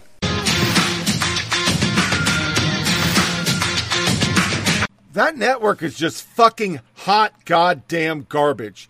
It is hot fucking garbage. But which one isn't? This is mostly CNN. This sounds like they all fucking work for Biden. This is my soundbite. I named it. Team Biden. When you politicize mass, well, you can politicize physics. You can politicize gravity. You can politicize rainfall. Okay, when everything becomes politics, there's no reference point to anything. You're in a really bad place. The President, Wolf, has told us we're at war. We're at war, but I'm going golfing. We're at war, but don't listen to those generals like Bricks and Fauci. We're at war, but don't wear a helmet, the equivalent of a helmet, a mask. We're at war, but don't trouble yourself. If you want to go to a restaurant or go to church, no problem. Thank God, if he had been in charge of D-Day, we'd all be speaking German right now. I mean, it's a sad situation, what's going on right now, and I don't see any end in sight. Hopefully there'll be a therapeutic that comes out that can prevent people from getting really sick and dying. Hopefully there'll be a vaccine at some point that will ease this. But right now, it doesn't seem to have any end in sight. You see an end in sight right now? Oh, I do see an end in sight. It's in November, Wolf. And let me be very clear about this with all this business about, voting and mail-in voting. Wolf, I will walk. I will crawl, I will slither, I will bike, I will hike, but I will be going to the polls to vote for Joe Biden, because until and unless we replace this president and this administration, we're going to be having the same conversation every day. All right. That is what this is about. This is about power. It's about removing this man who has no business being president, who is incapable of navigating us out of this crisis. And there's only one thing to do, and that is vote for Joe Biden, drive someone to the polls to vote for Joe Biden, raise money for Joe Biden, do a call for Joe Biden. But unless we change this administration, Wolf, we're going to be having the same conversation every night. And I repeat, I will walk, I will slither, I will hike, I will bike. I will do whatever I can to change this administration. Why do you We welcome back to our broadcast U.S. Congressman Eric Swalwell, Democrat of California. Congressman, I want to get to what looks like a standoff at a terrible time for the country. But in the commercial break, some breaking news came through. U.S. intelligence officials confirming that Russia is actively working to denigrate Joe Biden. And if I get your first comments, and then actually let me read from what has been released about what Russia is up to as it relates to Joe Biden. This is from, I believe, the office, ODNI. We assess that Russia is using a range of measures to primarily denigrate former Vice President Biden and what it sees as an anti-Russia establishment. Here we go again, Nicole. Yeah. Preference for Donald Trump to be reelected, as is described in the statement, and they have a preference to use their resources to denigrate Joe Biden. And they are doing it through the U.S. Senate, laundering this information by this individual who's described, who has publicly said that he is sending materials to Ron Johnson and Lindsey Graham so that they can try and tear down Joe Biden. The members of the U.S. Senate are acting as Russian launderers of this. This is different because you have in public reporting acknowledgments by this pro-Russia individual, Andrei Derkach, that he is sending information and materials to the Senate, hacked and leaked documents to the Senate to denigrate, to tear down Joe Biden. And Ron Johnson and Lindsey Graham are all too willing to use it in their naked ambition to keep Donald Trump in power.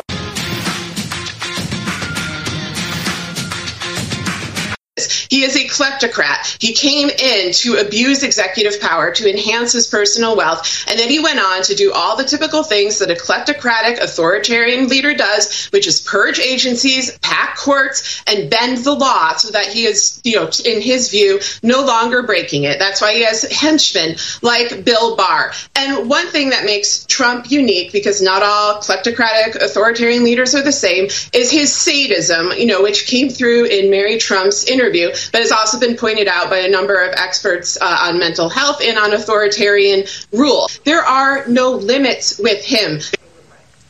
That's so scary.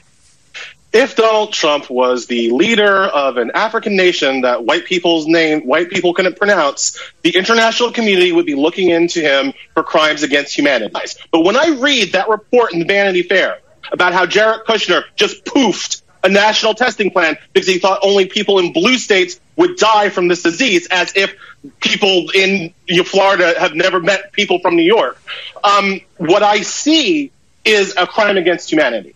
And what I would like at this point, since our American system has completely failed to hold Trump accountable in any way, I would like to see the international community start to come in and impose sanctions on our country and seriously think about hauling off some of our corrupt leaders to The Hague where they belong. Donald Trump is a reflection of who we are as Americans. And we have a culture and a society that rewards psychopathic behavior. But he's part of a larger cultural sickness where we reward psychopathic behavior. So it's something we need to push back against in order to make sure we don't get another Donald Trump and that we get rid of this Donald Trump. We're not going to know on election night potentially who the victor will be. And so I want to know what keeps you up at night.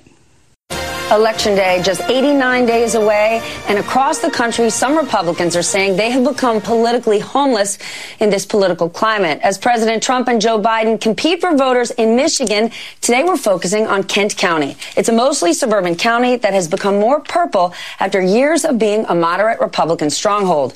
President Trump won it by a small margin back in 2016, and he needs to hang on to Republicans there if he wants to win Michigan again. NBC's Dasha Burns spoke with a panel of Republican voters who say they have soured on their party under President Trump. She joins us now from Grand Rapids. Dasha, what have you learned?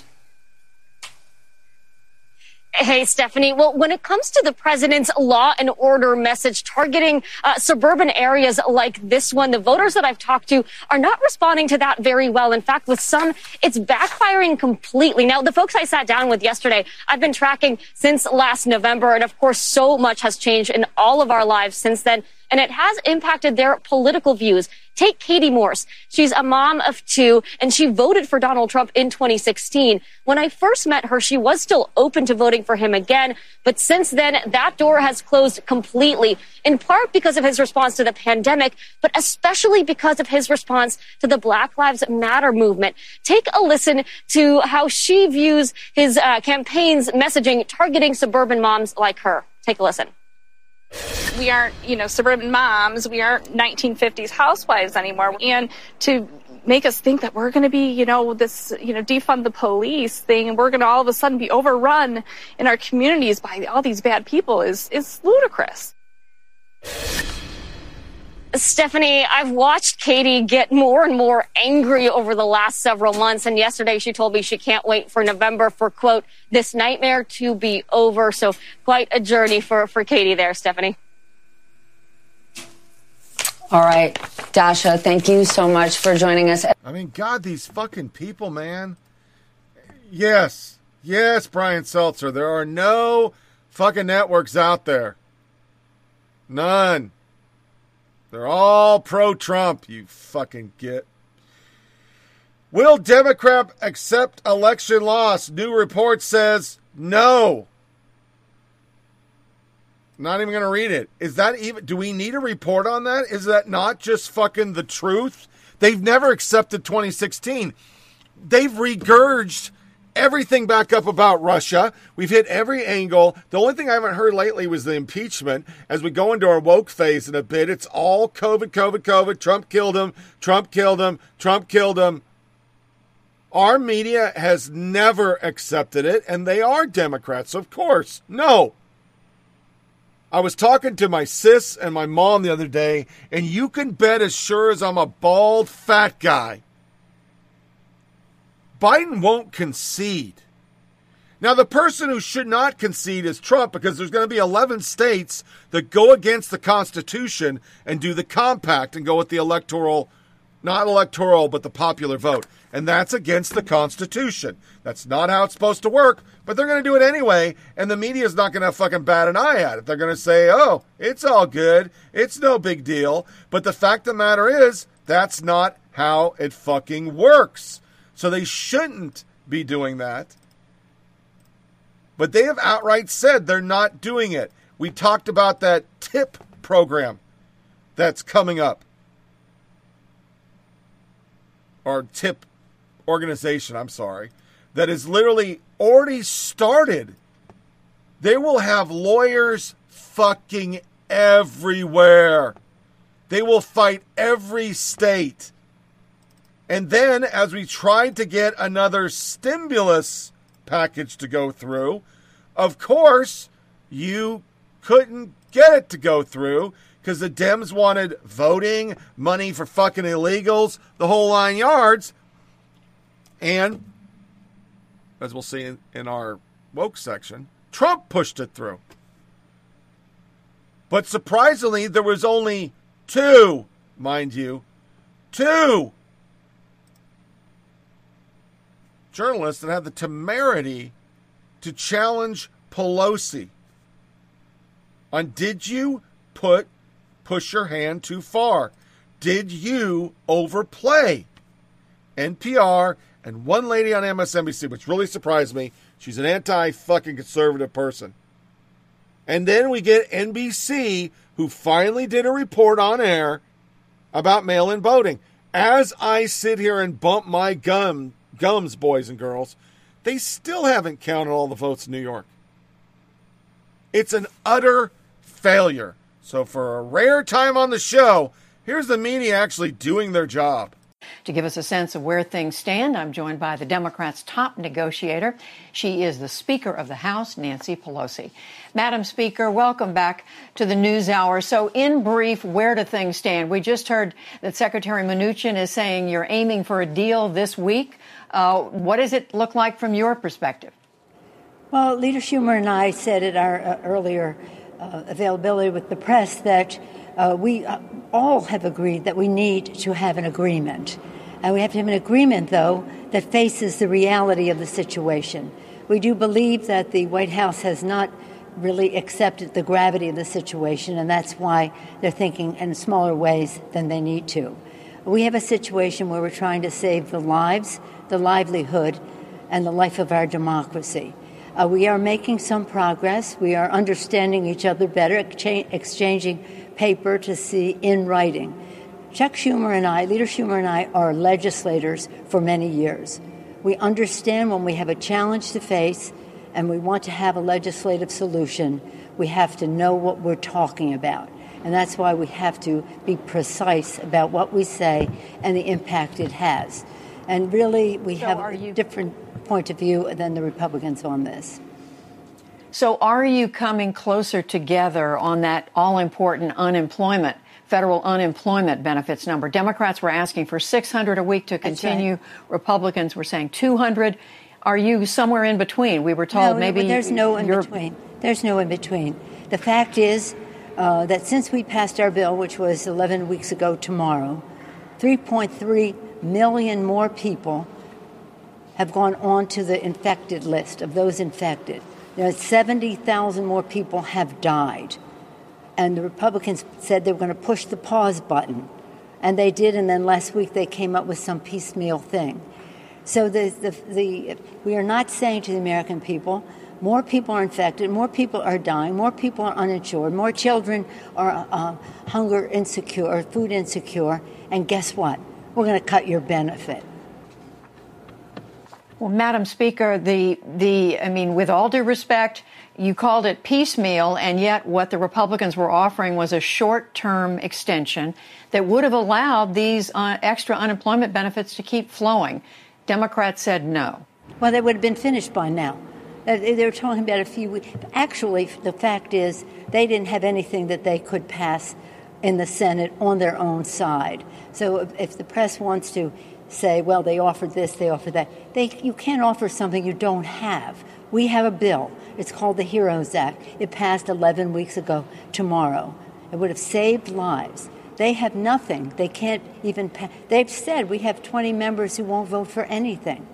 So what we're talking rhetoric, or we're talking reality about what one side and the other is offering. And if they wanted to offer some piecemeal thing for 1 week, that does not, you only do that when you're on the verge of passing a bill and having it signed into law.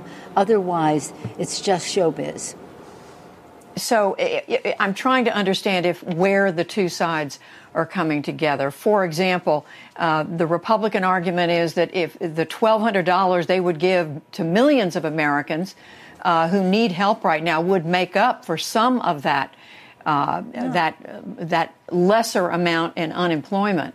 No, that's exactly what we had in the CARES Act. We had the $1,200 in the CARES Act, and we had the $600 in the CARES Act. So how does that make up for subtracting something? That doesn't even make sense on their part. And, I mean, really, we Speaker, have to get something done. But it doesn't help. We have to get something done. This is the gravity of the situation. We want to honor our heroes by supporting state and local government. We want to end this virus by having testing, tracing, treating. They said testing is overrated. Tracing, they don't even believe in. And we want to put money in the pockets of the American people. We also have some other things we want to do to protect our democracy with voting, to protect the post office and what that means to our country, to have strong OSHA law, and to feed our children. So these are largely our priorities. And what they are saying is, well, we can't afford to do that. Well, let's find out what we can afford. What is a figure that we can agree to? Let's get it done as soon as we can so that we can get it out there. But let's not be misrepresenting about what we're presenting. Excuse me for interrupting. What about with regard to food aid? Yeah. Democrats do have money in the HEROES Act proposal for food. Republicans don't. But when I talked to Leader McConnell last week, he said the money they have in there that goes to schools would provide at least school meals for children. So that would make up a significant portion of the food assistance that Democrats are talking about. Now I tell you this.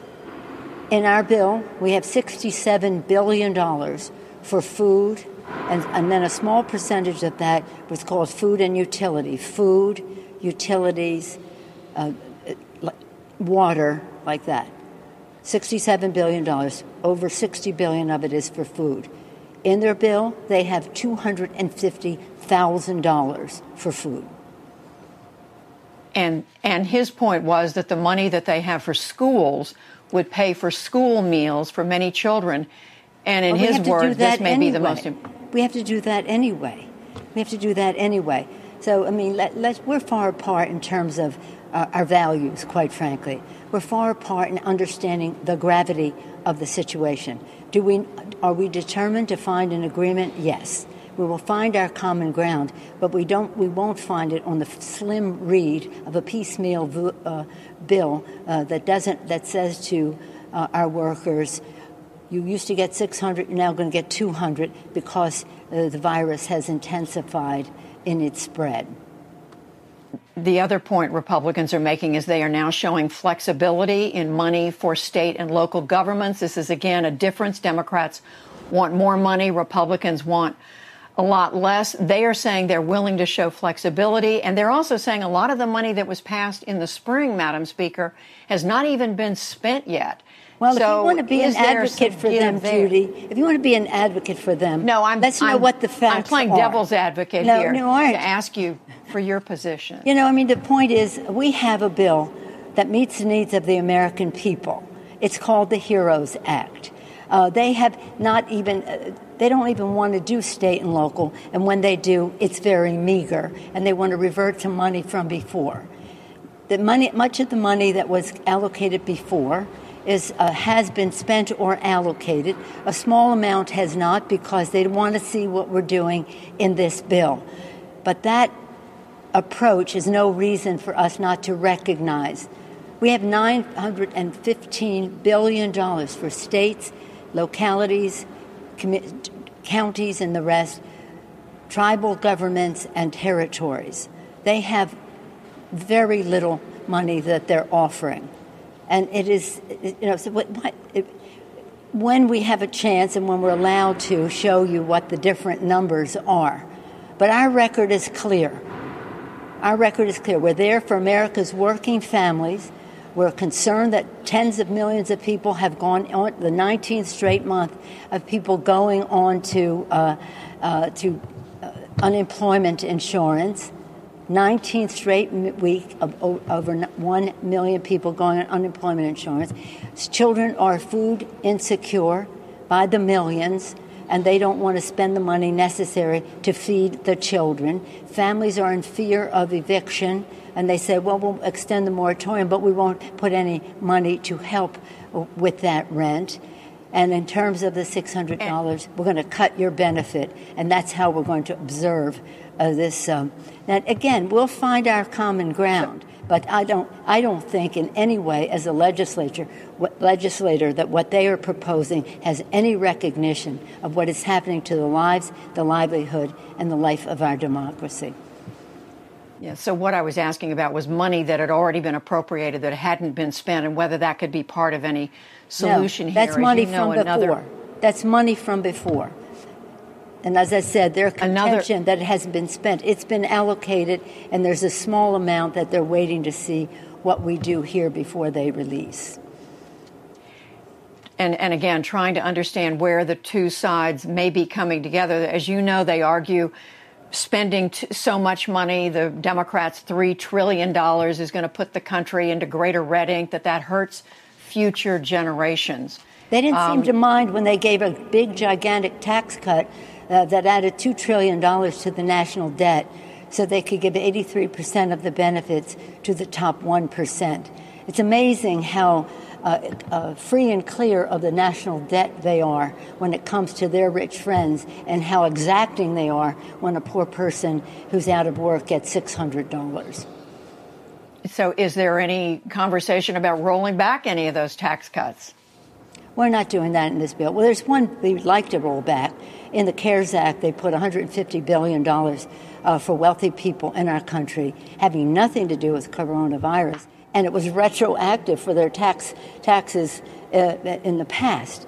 We'd like to get rid of that. I don't think we'll have that chance. But when we address the issue of taxation in our country, we will do that in a way that is bipartisan, has sustainability, fairness, and transparency, so the American people can see what is happening, rather than in the dark of night and the speed of light, a bill that gives 83% of the benefits to the top 1% and adds nearly $2 trillion to the national debt for our children to pay. And then to come around to us and say, how can we do all this money for food stamps? It's going to add to the national debt. So we have a big difference here.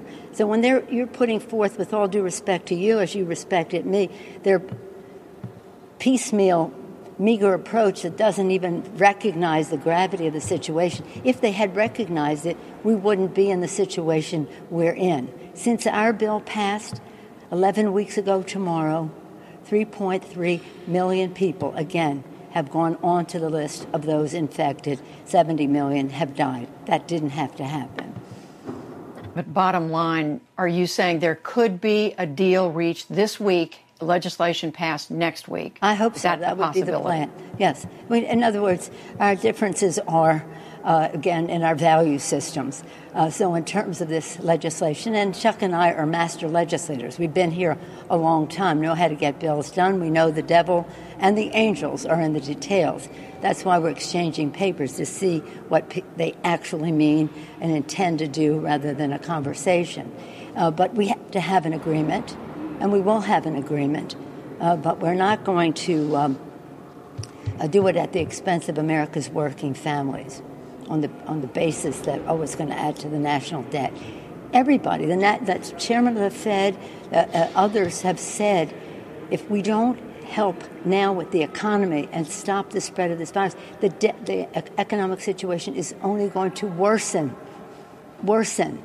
So not investing and making it safe for our children to go to school, our people to go to work, the people we're giving this money to inject demand into the economy so that the economy thrives, it's only going to make matters worse. So again, we feel very proudful of the work that was done by our chairman to bring us to this place, to help, again, I say it again, save the lives, the livelihood, and the life of our democracy. House Speaker Nancy Pelosi, we thank you very much for joining us. Thank you, Judy. Thank you so much. Thank you.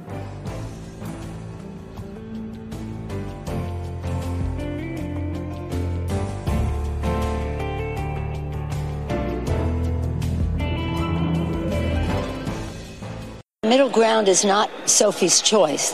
How many children will be fed? How we're going to deal with evictions and how many people will be relegated to eviction and homelessness. So when we're this is a different kind of a negotiation. This isn't just about dollars. It's about values. And our bill was very precise in terms of what the needs were and meeting those needs. Now, we can come down in terms of the length of time. For our food, for example, in the food, we have $67 billion for food and utilities and water. They have $250,000. $67 billion, Speaker Pelosi, understood, but you have had... You've had hours of negotiation, Madam Speaker, right, and still no deal. Well, did you overplay your hand and your leverage? No, we didn't. But did you overplay your hand? A stalemate on the big issues, though. Would you be open to a short-term extension of those unemployment benefits to start getting that critical aid to millions of Americans who say they need it right now? No. Not open to a short-term deal? No, not open to a short-term deal.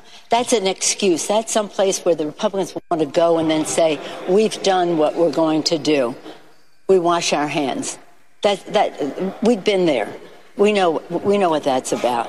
And why would we have to do that? I guess all they have to do is say... The big picture, though... Yes, ma'am? The big picture, though, Madam Speaker, when there is so much at stake, don't you all have a responsibility to compromise and to come off of your two sides so that you can get something done for the American people, which just has not happened I'd like yet. you to take...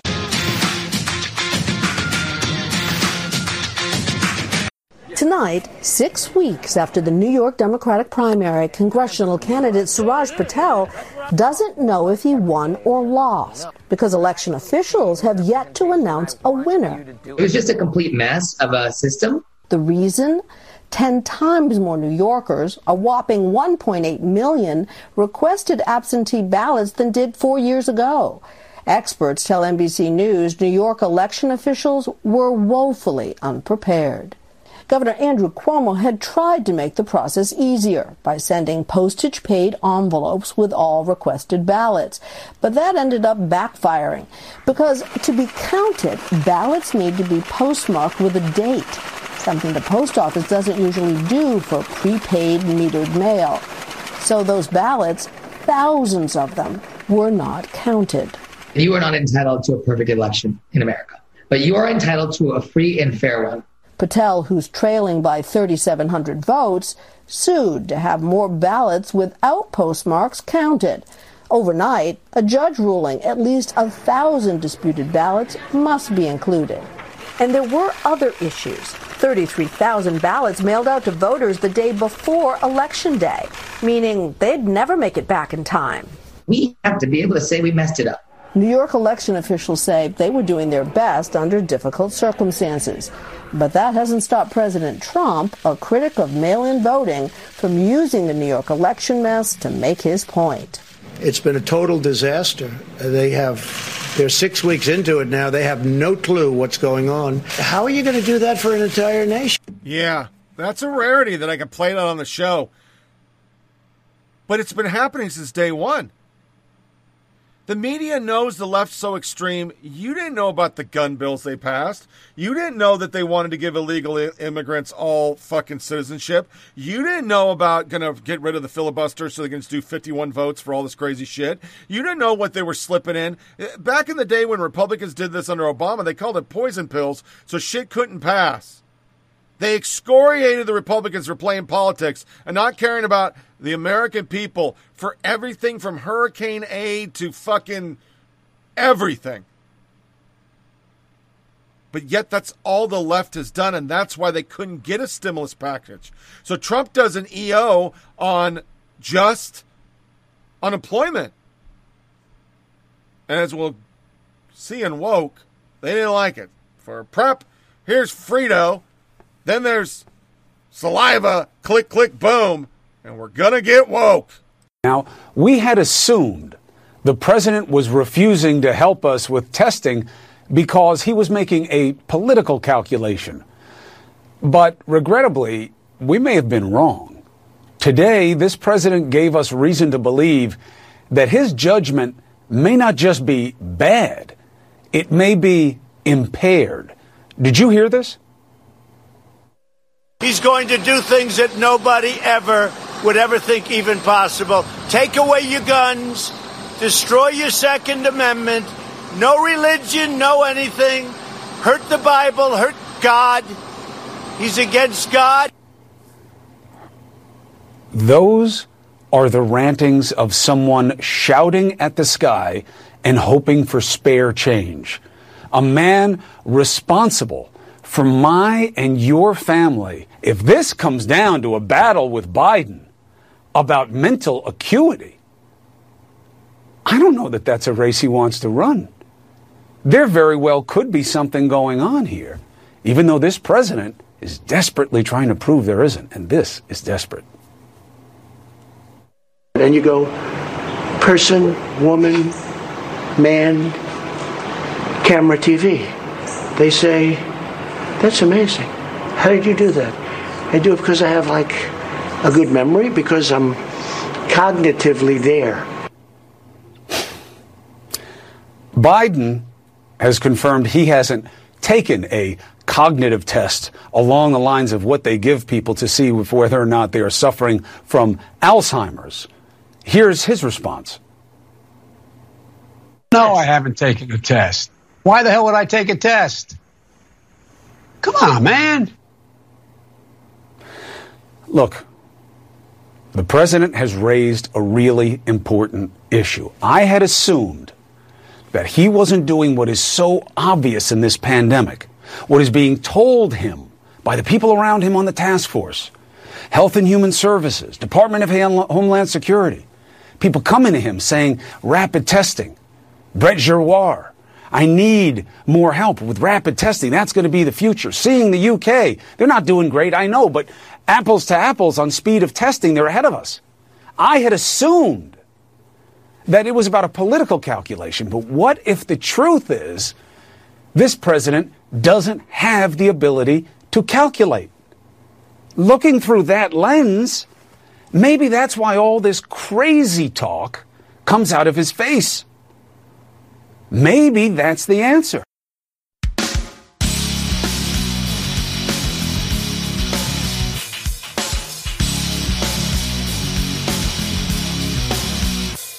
Although Saturdays when kids go out and play, yo, I was up in my room, I let the stereo play. Wasn't faded, not jaded, just a kid with a pad and a pen and a big imagination. All this I see, I find, push the envelope to the line, make it, break it, take it, until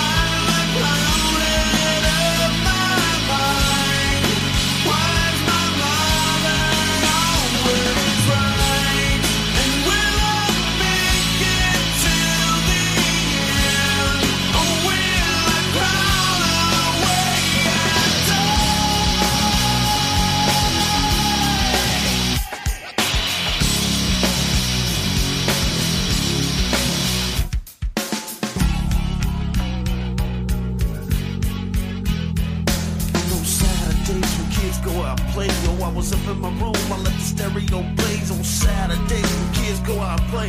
I was up in my room, I let the stereo play. It's all inside of me.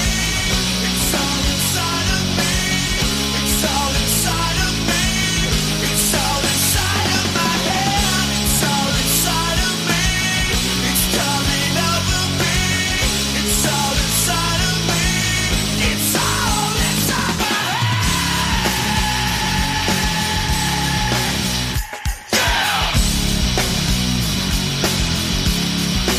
Click, click, boom. I'm coming down on the stereo, hit me on the radio.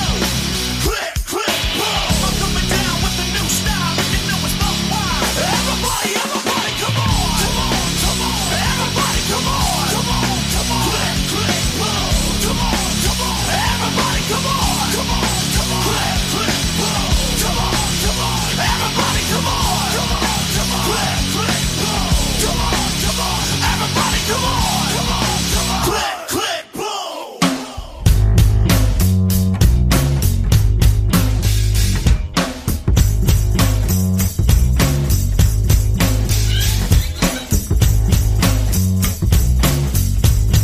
Welcome back to Flyover Politic Podcast with Tony Reed. Move aside and let the man go through. Let the man go through. Move aside and let the man go through. Let the man go through. Turn it up, turn it on. Rockin' like we bad to the bone. Get on the floor, running loose. Gotta put these two left feet to use. If you need education in the party scene, if you think you can dance with me, this ain't no joke. Turn up, let's get woke.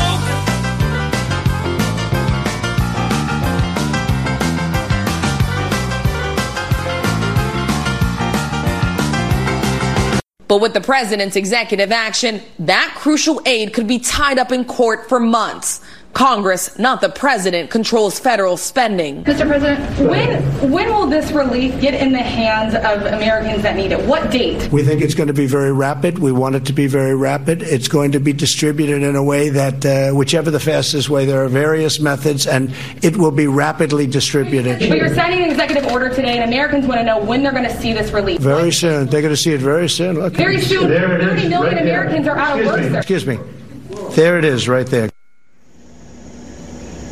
And House Speaker Nancy Pelosi and Democratic leader Chuck Schumer are calling the president's executive actions here weak and narrow, saying it does nothing to increase testing or help reopen schools, and that if the president was serious about wanting to help Americans, he would return to the negotiating table. So these executive orders are smart politics in that it makes the president look like he's taking action when Congress won't, or is there going to be a problem here potentially when Americans don't get relief quickly? I think what we're seeing right now is a game of chicken. Rachel did some good questioning of the president right there. If you look at the substance, there's only one executive order. The others are just presidential memoranda that he signed. There are real questions about whether or not the president can spend the money that Congress has not allocated for these purposes, whether anything can happen quickly. So I think this is designed to put pressure on the Democrats to stay at the negotiating table and make more compromises. Democrats, as you saw in their response, feel that they're in a fairly strong position right now, and they think that the pressure is going to be on the president to come back to the negotiating table. But the bottom line for people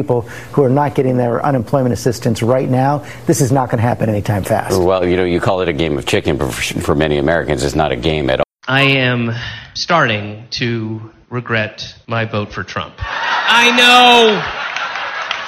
You guys, I know. I can overlook, and I'm okay with the blatant racism and the crass sexism and the deranged narcissism and pandering to Nazis and supporting pedophiles and proudly bragging about being a sexual predator and openly cheating your employees and mocking the disabled and praising murderous dictators and the constant pathological lying, the petty vindictive cruelty, the staggering ineptitude, the unapologetic corruption, the nepotism, the mob ties, encouraging violence against those that question your authority, the theft of our tax dollars to pay off your mountain of debt and or go golfing. Did I mention the relentless lying? You're a liar. Being a white nationalist, demonizing immigrants, the obvious disregard of the Bill of Rights, lying about whether Russia had hacked our election when you knew all along it had, then lying about it, the collusion with our sworn enemy and the sworn enemy of democracy, your dereliction of duty, your treasonous activities. Educators across the country fear that large COVID-19 outbreaks in districts planning in-person classes this fall. One teacher in Oklahoma addressed her concerns in an op-ed for USA Today, writing, and we're quoting, "Oklahoma teachers are as tough as they come. Some have sheltered their students as a tornado ripped the school building from over their heads.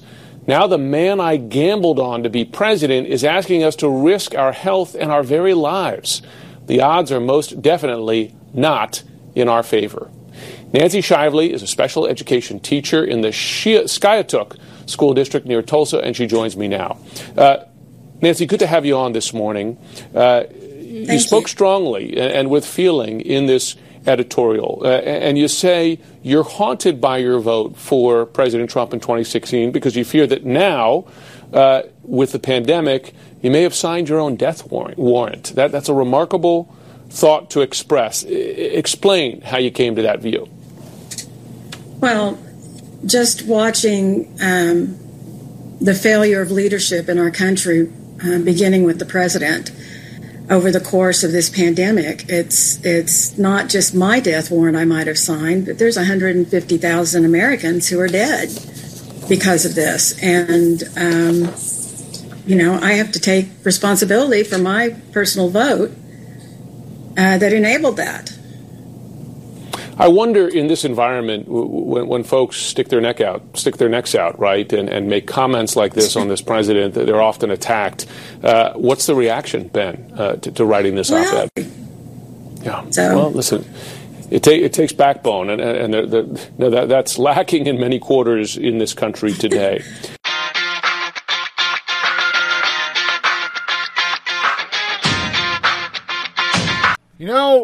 For over 4 years, I have said that if he said A, and they told him he should do A, and then he did A, they would want B. And ABC and the rest, that's exactly what they did. If they could find something to bitch about, they're going to do it because they can't support him on anything. If Obama would have done this, like he did with DACA, it would have been, he's above politics. He cares about the American people and those that are unemployed in this country. Now the problem's going to be for people that have dropped off unemployment because it wasn't extended. Can they get back on? Like my wife's one of them. Do we really need the money? No, but it's she kind of deserves it because she didn't get a pension after 22 fucking years. But will she be able to get it because her time was extended and then it went away by Tennessee laws? So now we have to find out if she can get back in the program. And what is the program? Well, now it's $400 on top of whatever your state is. So like in the state of Tennessee, it's like $275 a week, but then you get $675 a week with the EO through the end of the year. But that still doesn't take care of the stimulus checks that some people need. And it's because only 2 networks will report the facts, briefly, that it's the Dems. They want to vote by mail. I mean, I'm not saying the conservatives are all in because they think it's ridiculous in some parts. But who is stopping this? The left or the right? It's the left. Because it's never just about what they're doing. Their whole modus operatus is Barack Hussein Obama was elected is never let a crisis go to waste. Get all the crazy shit you can. And since the House has turned Dem, they have gone crazy overload. Every extreme fucking thing they can pass, they pass it. It has no hope of going through the Senate, but if they win the Senate, all that shit goes through. On a 51, not on a 60. Other crazy shit. Tim Young, the left on Sturgis biker rally, everyone's spreading COVID. It's a super spreader. See if you spot a problem. There's all sorts of pictures with people with masks. It's a crock of shit. But they can't have that. It's okay to have full block parties. It's okay to fucking shoot people at block parties. We're not going to report that shit. But if you're a bunch of white dudes on Harley, oh, fucking, we're on the case. I don't know how many times I heard super fucking spreader. Then you got Igor Bobek. He's a HuffPo reporter. Real journalist here. On Earth, too, the administration successfully brought the virus to heel by July. The economy's recovering. People are going back to work. Kids are going back to school. Congress has no need to spend more money because we beat the virus. The conventions were reduced. Go on. I'm also sitting on a beach somewhere, not banging my head against the wall in the Senate basement. He's not alone. WAPO reporter. Let's ponder the most played-out question of the last 4 years. But could you imagine if Obama had broken up a congressional stalemate over funding by simply signing an executive order and saying it was so? Momo will respond to this dickweed. Colby, what the fuck is that you do all day? Because you clearly don't know how to gather facts like a real journalist. Jesus fucking Christ, allow me to help you. For years, Obama said he had no authority to give temporary legal status to undocumented immigrants. When Congress didn't act, he suddenly decided he had executive authority to do that. He called it DAPA. Guess which version of Obama was right? Champ. There's a Supreme Court opinion on it even. You're welcome. Next time, try doing your actual job instead of just crowdsourcing your ignorance. The Supreme Court disagrees, but Colby is just making shit up, pretend like she meant to do that, which is much more pathetic than just admitting ignorance and deleting your idiotic tweet. Seriously, why on earth is funding meaningful, distinct for some other unconstitutional act?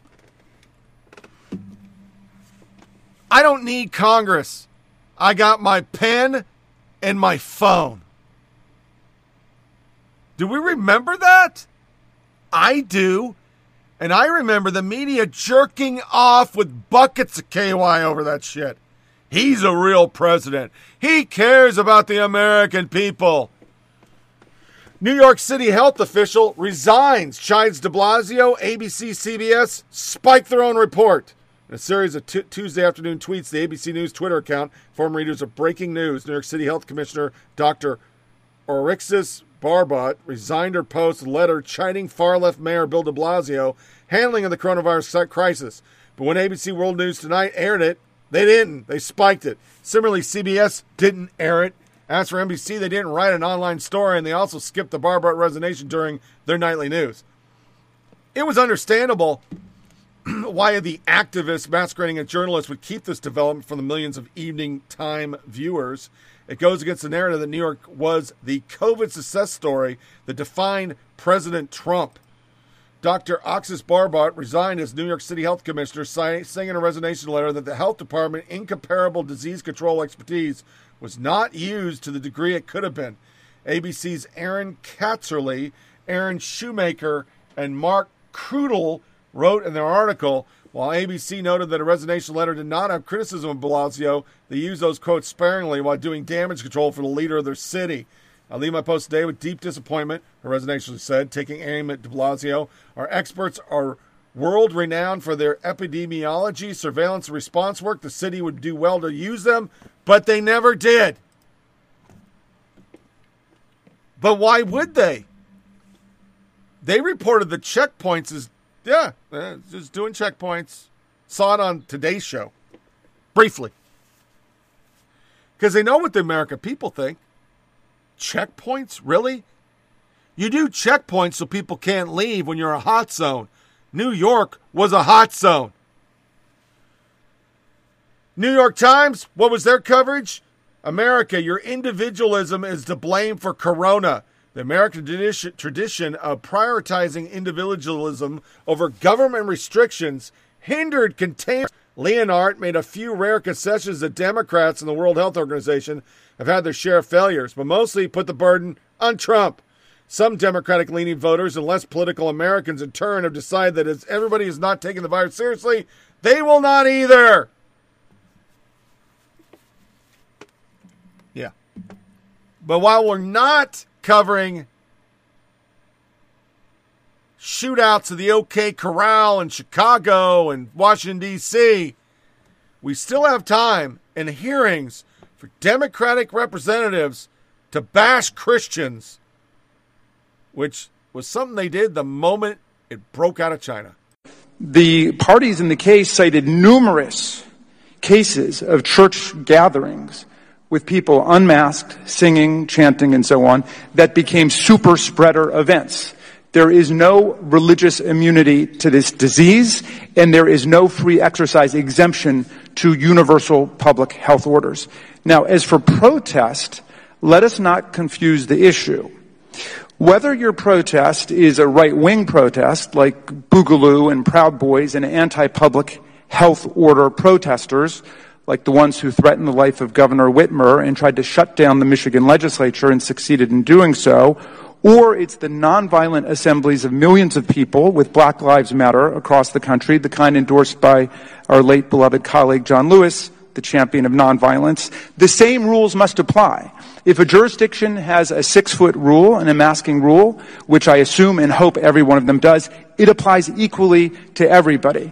And the preliminary results suggest, and I know because I've been to a lot of the Black Lives Matter protests, is people are not getting infected there as much because they are observing those rules. Obviously, when you go to an anti-public health order, anti-masking protests like the kinds that shut down the legislature in Michigan, most people are not wearing masks and are not observing the public health protocols they've come to try to destroy. So if you're really concerned about the protests and people getting sick there, and we should be, then we have to look at the use of tear gas and pepper spray. Everybody saw the secret federal officers who were assembled by Attorney General Barr in Oregon remove the mask of a naval veteran and spray pepper spray right in his face. That's extremely dangerous to remove someone's mask and then to have them sneezing and coughing and so on. So it's the use of those chemical irritants, I think, which is the real danger. But Admiral... The party is science.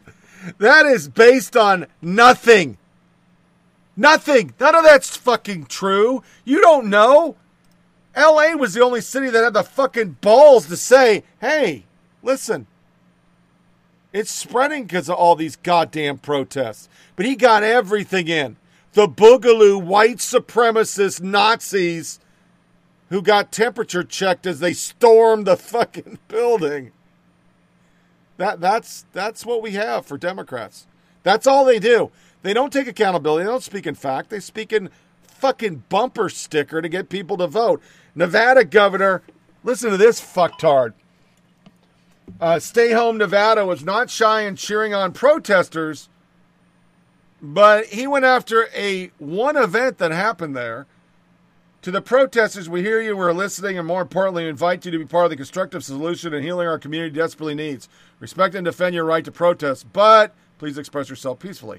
For those who will be put out on your streets asking to be seen and heard, I thank you. Please do not do so safely, lawfully. We know that the last few incidents, outside agitators have co-opted your event. It's never them. It's those agitators, which are probably Boogaloo Brothers, which I don't even know what the fuck that is, but okay. Know that we are aware of this, and I was deeply disheartened and dismayed to see the callous and dangerous behavior displayed last night in Las Vegas at a Trump campaign event. I'm equally dismayed that the campaign and business defies the state of Nevada emergency directive which limit public gatherings to 50. Yet President Trump's own campaign has ignored the expertise and state law. This campaign event put more people at risk, blah, blah, blah. I'm calling on Trump. This is horrible. La da da da da. Nevada GOP. If we can gamble and protest, let us pray. There's nothing callous about worship. It was a church event. But once again, you can't have church events. Then we got comfortably smug. Arizona improving is bad for Biden. He's rooting for the virus to get worse because he thinks it helps him politically. That is sick and deranged. It tells you everything about Dems right now. They don't care about the country. They just want power. Biden wants to lie about Doug Ducey, but facts are facts. Number of inpatient beds for COVID patients has dropped to its lowest point since June 17th. Number of ICU beds lowest since June 20th. Notes the Dem playbook, ignore Cuomo bloodbath, blame Republican governors. They don't care Cuomo murdered elderly people in New York by the thousands. And the media is an accessory in the cover-up. The percentage of inpatient visits with COVID-like illnesses has dropped from 4 consecutive weeks from 21% to 7% for the most recent week. That's the lowest since May 24th. But it's politics. New York Post, teachers bring coffins, guillotines while protesting New York City school reopening plan. Because the union's huge for them.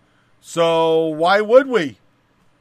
Then you got all these mask Nazis. Daniel Moscato. I was just threatened with assault at a Kroger in Louisville because I asked another customer to wear a mask. She refused. A woman. But he wanted to get his internet fame. He wanted to go global. Reported the manager found her and talked to her, but refused to do anything more. His name is Andy, and he does not want Twitter to know that. I didn't get a pic of the woman who threatened me, but it's all on camera. Kroger has footage. I asked the manager about the footage, too. He blew me off. Kroger is unacceptable. Target Tory. Dear Andy, I didn't want the Twitter world to know my name either. Turns out it isn't half bad. If you need someone to talk to, I'm here for you. Can we stop using social media to shame people? Then he goes back and attacks her. You do realize the person threatened to beat me up, right? I'm not just about refusing to wear a mask. I didn't feel safe shopping while they're still in the store. This is a woman, you fucking pussy. I didn't want to get physically hurt beside the virus risks. A Kroger cop was right there and did nothing. Police were already there. They were an off-duty cop hired by Kroger at security standing right next to us. They just didn't care. I live with an essential worker. I asked if customers wear a mask who then threatened to beat me up while I was buying groceries at Kroger. My brother threatened to manage security. They didn't care.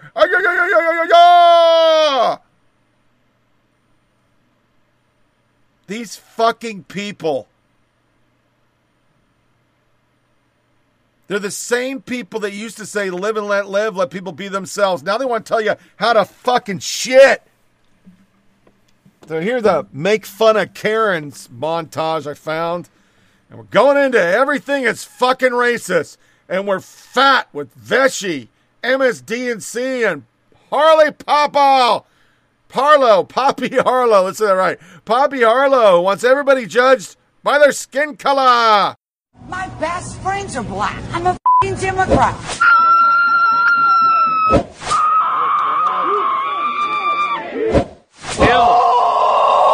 I believe in equal rights. I'm going to tell them there's an African American man threatening my life. You may be asking yourself, what is a Karen?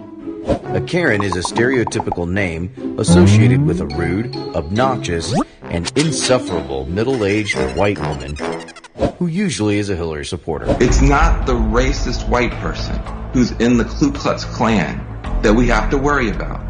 It's the white, liberal Hillary Clinton supporter walking her dog in Central Park. In 2020, don't be a Karen. Vote Trump. New Journey PAC is responsible for the content of this advertising, paid for by NewJourneyPAC.org and not authorized by any candidate or candidates committee. Everything is racist. Everything is racist according to me. Everything is racist. Everything is racist. Everything is racist according to me. Everything is racist. This morning, an open letter calling out America's most powerful leaders for a lack of swift action to address racial disparity, signed by more than 50 chief diversity officers from big companies like Twitter, Nike, Intel, Zoom, Coca-Cola, and Google. They write, quote, "You expressed your commitment to ensuring racism-free work environments, frequently calling for a renewed focus on diversity, equity, and inclusion. Collectively, however, we must share our consternation that it took thousands of protests sparked by unconscionable incidents of racial animus to garner the attention of many leaders. Denying, minimizing, or ignoring racism is no longer an option, and we are hearing a resounding message from the many voices that are speaking out globally, from your C-suite to the entry levels of your organizations. The message: the daily racism in your black employees live with is killing them literally and figuratively." Joining me, let me begin with you. How is it that we are in America in 2020 and there is not today a single black woman leading any one of the Fortune 500 companies? That's just an example of what's going on here. And how are you actually going to affect change? That is a perfect example of what I would call systemic racism as it is expressed in corporate America. Me on this show that there's a real problem with corporate America, that the culture of corporate America is white. And you know, he wrote in the New York Times, it's not just about what you're going to give, it's what will you give up. Do you believe that more white leaders need to be stepping aside like Alex Ohanian did on the board of Reddit and saying, I want a black person to take my spot? Thank you for what you're doing to lead on this, Melanie Parker, Dr. Cole. I'm going to tweet out the full letter because you have 7 concrete recommendations. This week, the state of Michigan took a unique step towards combating racism. The state's governor, Gretchen Whitmer, signed an executive order declaring racism a public health crisis. Implicit bias is simply an unconscious preference that exists in each one of us. And as public servants, we have a duty to understand how those tendencies impact our actions on the lives of others. The training is required for both existing employees and must be completed within 60 days for newly hired employees. This is not alleging that people are racist. It's recognizing that everyone has biases from where we grew up or how we were raised. It's just a fact. NBC News is reporting that Governor Whitmer is still in serious consideration for Joe Biden's vice presidential pick. Have you had a conversation with the governor about what would happen if she decides to, or if she's chosen to run with Vice President Biden? Yeah, it's true. But what's a big deal right now is the things that we've been focused on. And so while we are certainly both supportive of the vice president, we're supportive of the change that we know that he'll bring to Washington, regardless of who his running mate is. We're focused on doing things in Michigan, like making sure that we're dealing with the racial disparities in COVID-19 and healthcare overall. And so with that, I think that shows the kind of leader that Gretchen Whitmer is. She's focused on the task at hand always. So if that task is at a higher level, including vice president, she'll be ready for that too.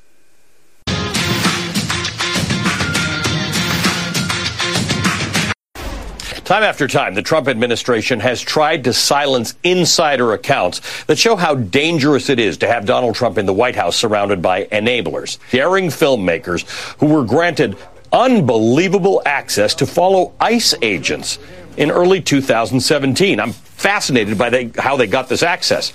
Donald Trump was just beginning to implement his racist and inhumane immigration agenda. Over 3 years, Saul Schwartz and Christina Cluzio captured the unconscionable and unbounded cruelty of Donald Trump's immigration policies. Saul exposes how the Trump administration seeks to inflict maximum pain on immigrants through a bureaucratic system filled with falsehoods. The documentary shows that the administration's policy of deterrence is a political lie used to validate violence against immigrants.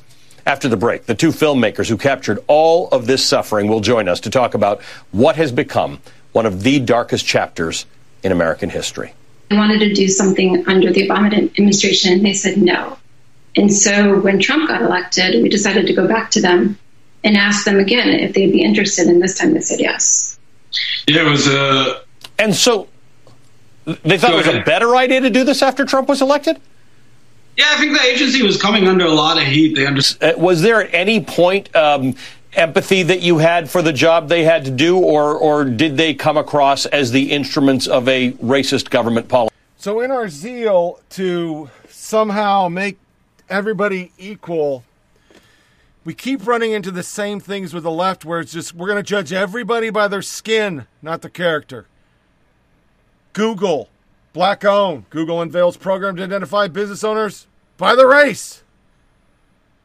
You know, the U.S. Black Chamber, Reclaim the Net. I mean, Jesus Christ, we're installing things based on race that isn't racist because those people are black, supposedly.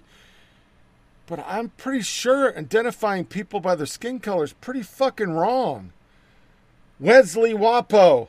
I've told everyone I don't have strong, full formulated opinion on this because I don't, but I just encountered the capitalized black and white in the wild, and yeah, I'm not sure that this is it, guys. It's been half an hour and my sensors are still offended by capital white. What if all that energy has been spent getting newsrooms to hire some black people? Phew.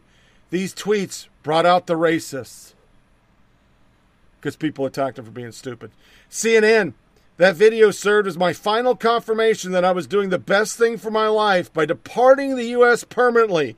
Demetria Brown is one of many African Americans leaving the U.S. for many reasons, including racism and fear of police brutality. They didn't run it on their air. They ran it on TV, and the entire fucking world went, "Are you fucking shitting me?" Mexico, where they chop people's heads off. Yeah. Good job, CNN. I'll read one thing. I walk by police with guns in Puerto Villala. They smile and wave, no fear. That's fine and all, but how is one person's experience held up like this? Will CNN feature an article about someone who moved to China to seek democracy? Since I posted this, some folks have told me that the town in Mexico she moved to, Puerto Vallarta, is a resort town. Claiming this town represents Mexico is claiming Key West is America, and he's spot on. American progress. If America's ever going to win on climate change, it must first break its addiction to fossil fuels and racism. Yeah, there you go. And then we have Daily Mail Online. Some children find spending time in nature distressing because it can trigger feelings of despair linked to climate change. Sound the dread alarm. Leftists are ruining childhood. They won't rest until everyone is miserable as they are. Isn't that the fucking truth? But they get Hollywood. They get big companies. They get everybody to go in. DC Stargirl reveals leftist fantasy of using mind control to produce liberal policies. Whatever they're going to make people believe in, they call it the new Constitution. They want to combat global warming? Oh, wait. They want to force people to... They're going to force people to what? Force them to embrace solar and wind power. They're going to eliminate discrimination over race, religion, sexual orientation. You're kidding me. Oh, and universal health care. That sounds good. Is that not good? Hey, Pat, are you sure we're on the right side? That literally hurt my fucking spleen listening to. Are you fucking shitting? Don't they get it?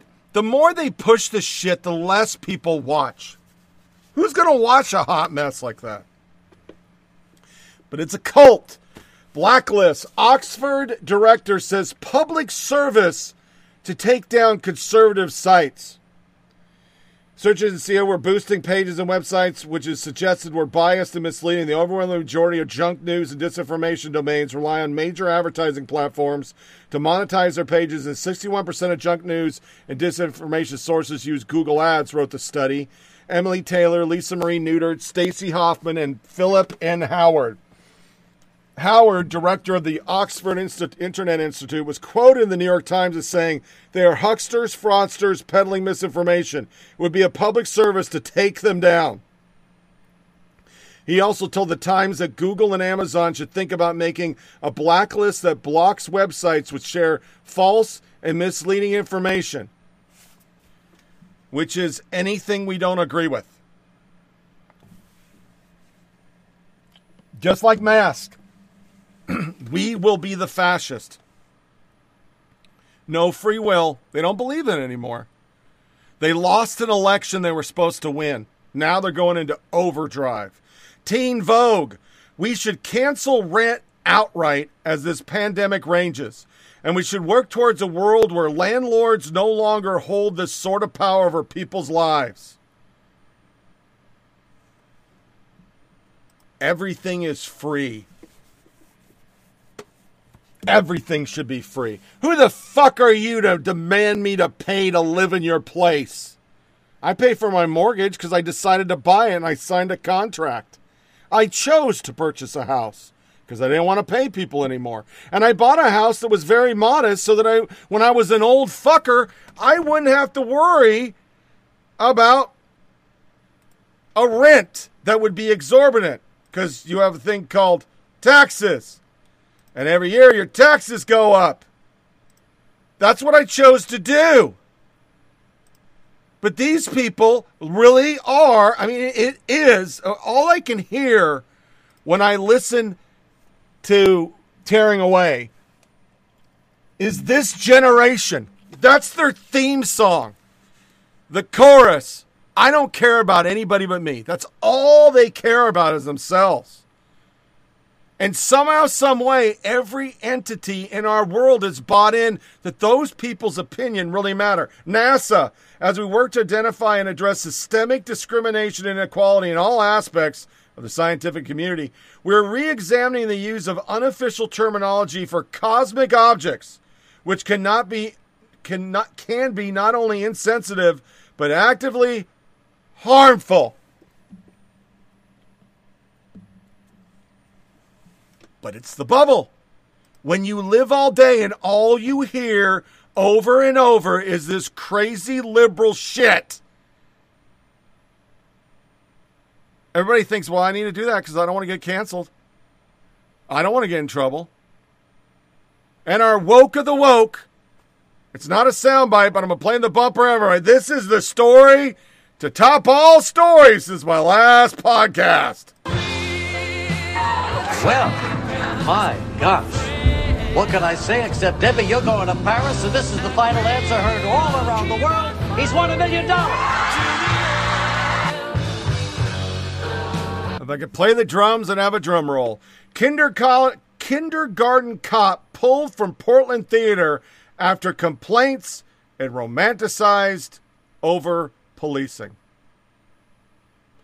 Former California Governor Arnold Schwarzenegger delivers a speech as One Planet Summit in Boulogne Bancourt was the picture they put, and now he's a bad guy.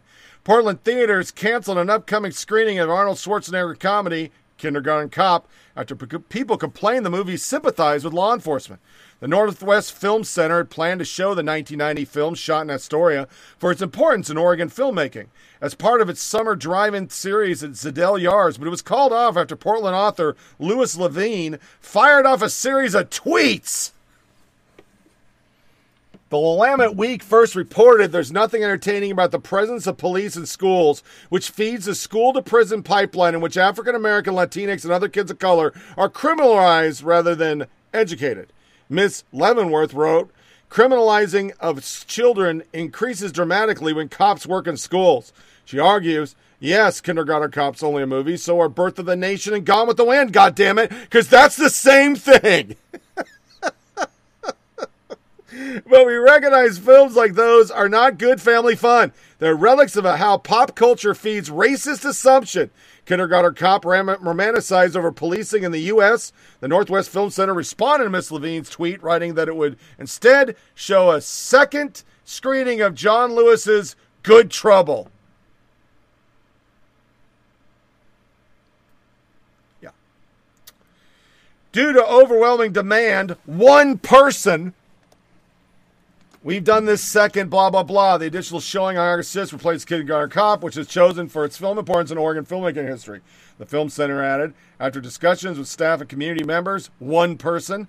However, we agree that this moment in history, John Lewis, Good Trouble, is the right film to open this year's drive-in series. Miss Levine appeared to reject the gesture, responding, I think what you meant to type was, yes, we made a grave error of not realizing the implicit racism in that programming decision. We apologize and are rethinking and making our programming decisions thereafter. How deep a white normative hole will Northwest Film Center keep digging? And that's the cake right there, baby. That's the cake. The icing was what it was. It's not about gestures. You can put up Black Lives stories and all this shit until you submit to the cult, until you bow, until you give up all your wealth, until you admit that all white people are racist. White is bad. They're never happy.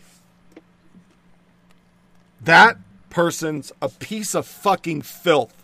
They're more racist than any racist you ever met. And unfortunately, our entire media is that person. Which takes us to This Is America. This is going to seem like a really weird soundbite for This Is America. But if you listen to the media right now, this race is over. It is Hillary 2.0. Biden's going to win. It's a landslide. The Senate and the House will be all Democrats. You can go fuck yourself. You get rid of your guns. You're going to abort your babies till they're in college. Just get on with it. But Steve Kornacki says, this shit looks identical. This is America. Don't catch you slipping now. Don't catch you slipping now. Look what I'm whipping now. This is America. Don't catch you slipping now. Don't catch you slipping now. It's time for the last soundbite. Like the media say when they are pushing fake liberal agenda stories. And this is America in 2019. Guns in my area. I got the strap.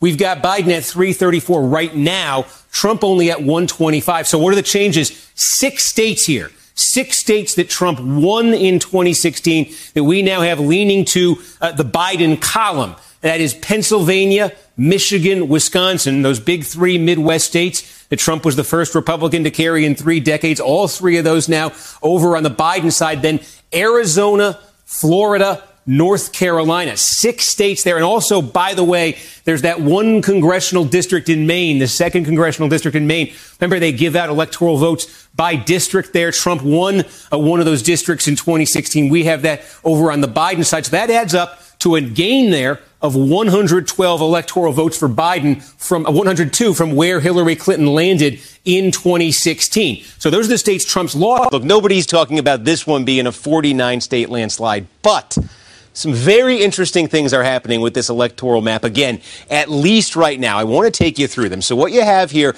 these are basically how the states voted in 2012, but we've taken 5 of them and we've made them gray. What are these 5 gray states? These are basically Rust Belt states. These are industrial Midwest states that Donald Trump thinks he can flip. They were blue states in 2012. If you look at Trump's strategy, if you look at the blue-collar voters he's going after, these are the kinds of states he thinks he can flip and get to 270. So the first question is, how is he doing in these states that are the most promising for him to flip? And then there's an additional 4 here: Texas, Georgia, Ohio, Iowa. And again, these were solid Trump margins in 2016, all moving to the undecided, to the toss-up column right here. Remember, Trump won Iowa by nearly 10 points in 2016, 8 points in Ohio, 9 points in Texas, 5 points in Georgia. All 4 of those states now, again, not in Trump's column, not in Biden's column, not in Trump's column. We've got them in the toss-up column right now. And additionally, if you see that gray in the middle of the map,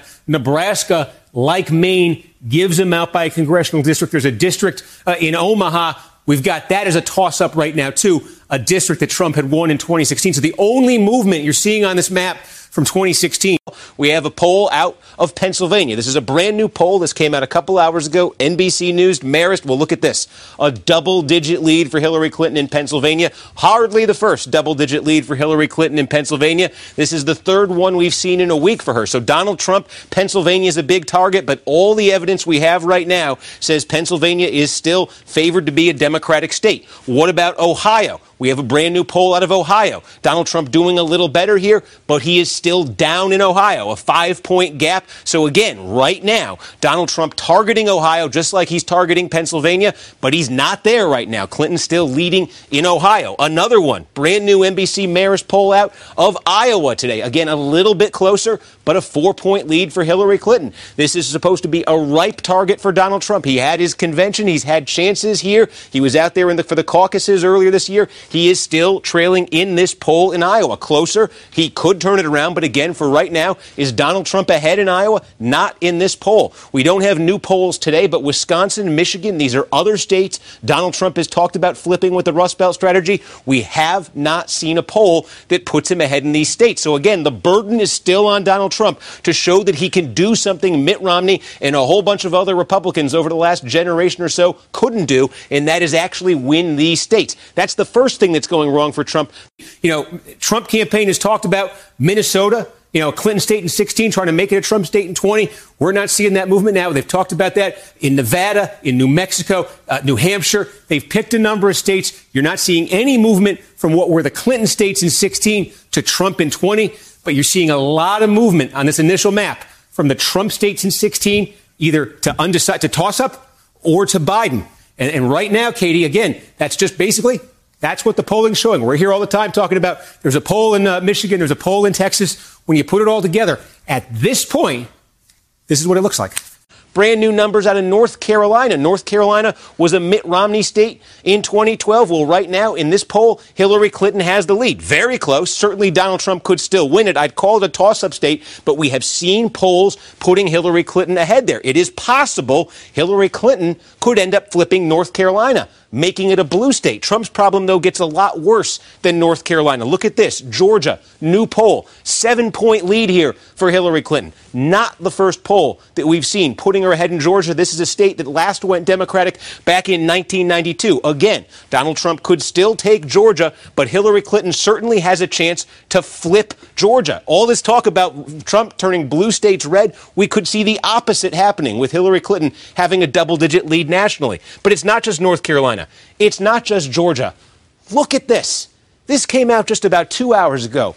Kansas, one of the most Republican states in the country. The margin here was more than 20 points for Mitt Romney in 2012. Donald Trump leading by just 5 points in Kansas. Remember, there's a lot of big suburbs right outside of Kansas City on the Kansas side. You got suburban, moderate, professional, college degree Republicans there. That's the type of Republican Trump has been struggling with. And when Trump is struggling with that type of Republican, you're going to see this type of result. He could be vulnerable in a state like Kansas. It's still a real stretch to say Hillary Clinton's going to win it, but there is the possibility there that Donald Trump is going to have to fight for it. So, again, you would take that and say, not a sure thing for Trump, just like we've seen polls that say Utah is not a sure thing for Trump, just like we've seen polls that say Arizona, not a sure thing for Trump. In fact, there have been polls putting Hillary Clinton ahead there. When you get to a 10-point race nationally, which you have 4 polls in the last week saying Donald Trump could have to worry about Indiana.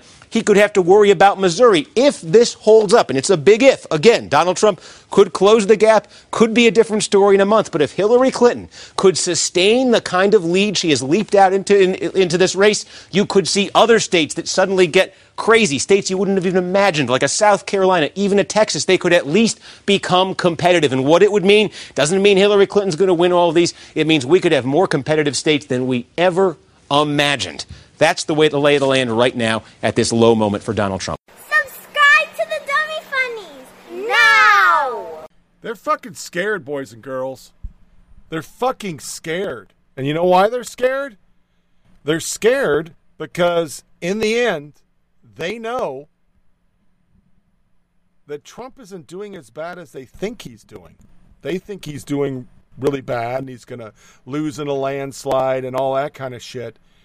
But the reality is it's a lot closer than people think.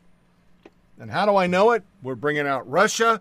We're bringing out all this crazy shit. And on top of it, they won't say that his approval rating's 51%.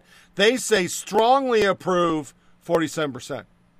See it all the time. And the reason why they're doing that is Obama wasn't at 51% before the 2012 election. Trump is. Because if anything they've done throughout this, they have overplayed their fucking hand. On every fucking thing, they have overplayed their hand. Everything has gone way too far left for the American people. It just really has. So, even though it's supposed to be our last soundbite, I stumbled across this great article, anti-woke comedy that puts SNL to shame because they just don't do anything. All right? So we played the When Wokes and Races Agree on Everything. My 3-year-old son's a girl now is another one. Well, it seems like a little anti-trans sketch is nothing of the sort. The bit by the libertarian-leaning troupe We the Internet TV uses humor to ask an important question. Should we really let toddlers call the shots? Out of Touch by Kevin James. A film bona fide required no explanation. Lately, he turned his attention to YouTube, where he shares a variety of funny sketch. A recent one struck a nerve, or more like set up a camp on one and planted on American flag. More than 300 million views later, James joined the elite club of comics telling jokes you're not supposed to say. How to Be a Woke White Person by J.P. Sears, which I think is pretty funny. Brands that need to be canceled. So we're going to play all the ones we haven't played. It's going to be a little long, but I want to end on something funny for fuck's sake, because everything is goddamn miserable right now.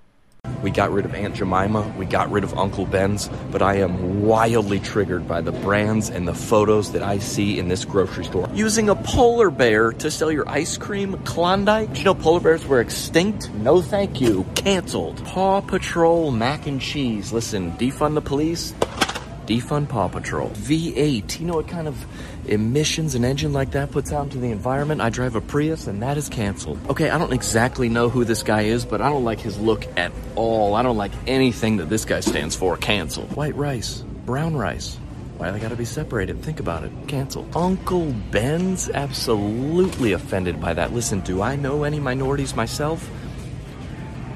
No, I don't, but I feel very confident speaking on their behalf on the internet. Hola, Tapatio. Una pregunta. You ever heard of cultural appropriation? Cancel. Oh, look at there. It's a woman leading a cow against its will to the slaughter, selling popsicles shaped as bullets. Wow, absolutely canceled. Blue Ribbon, everyone's a winner. Thank you, that is the only brand of ice cream I will support. Rebel Ice Cream, wow, why don't you just change this to Soldier in the Confederate Army ice cream? Okay, I just looked up Red Baron. Red Baron is a fighter pilot in the German Air Force in World War I. Seems extremely anti-Semitic. Orville Redenbacher, look at this guy. He definitely made some mistakes in his past. Do you want to cancel him? We can if we want. I'll look up some mistakes that he made in his past and we can cancel him. I need to appease my white guilt by virtue signaling on the internet. The Keebler Elves. Isn't that cute? Well, it's 2020. They're called little people. Canceled. Tombstone. What stands on top of a tombstone? A statue. Tear them all down. Canceled. Ezekiel bread, as described in the Holy Scriptures. That's offensive to atheists? Canceled immediately. Oh, Little Debbie. Why does she have to have red hair? Offensive to gingers. Canceled. Hey, Granny Smith, you ever heard of, ageism? Cancel. What do we have here? Country gravy, $7.58. Brown gravy, $7.47. I'm just saying, think about it. Tupac. You ever heard any of his lyrics?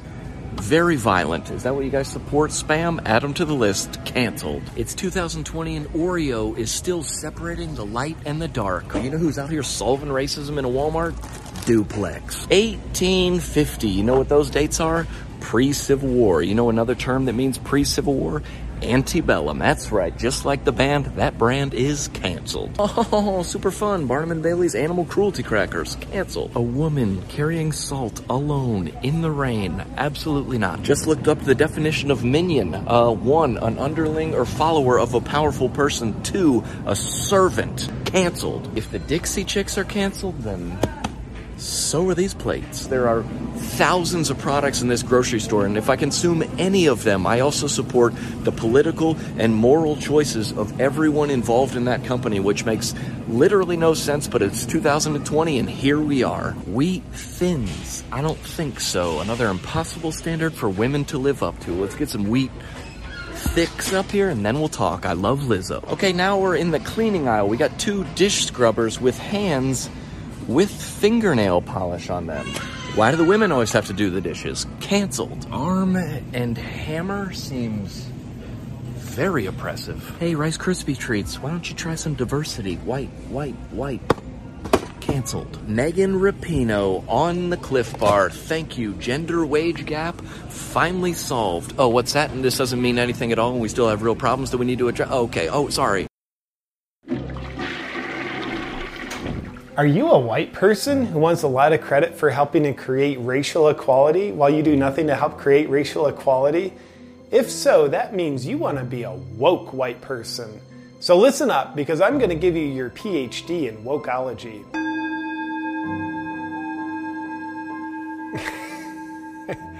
As a woke white person, your mission is to attack as many other white people for being racist online as you possibly can. But don't worry, them actually being racist isn't a prerequisite for you attacking them for being racist. Everyone knows that racism is hate, but as a woke white person, you know that the best way to heal the world from hate is to hate the people that are spreading the hate. Let's take a look at your woke white person black belt skills in action. Tomorrow we should cancel the term white belt. Let's say you encounter another white person saying something as racially hateful as, "I love black people." Now, at first glance, that could seem supportive to the black community, but as a wokeologist, you know that people never say what they mean. They mean what you think they mean. You can accurately determine what they meant by leaping to incredibly large assumptions that come from your mind, not theirs. Then you can inform them what they meant by what they said. In this case, it could be, "You just think the black community is so weak that they need your love." And now we've just exposed their white fragility.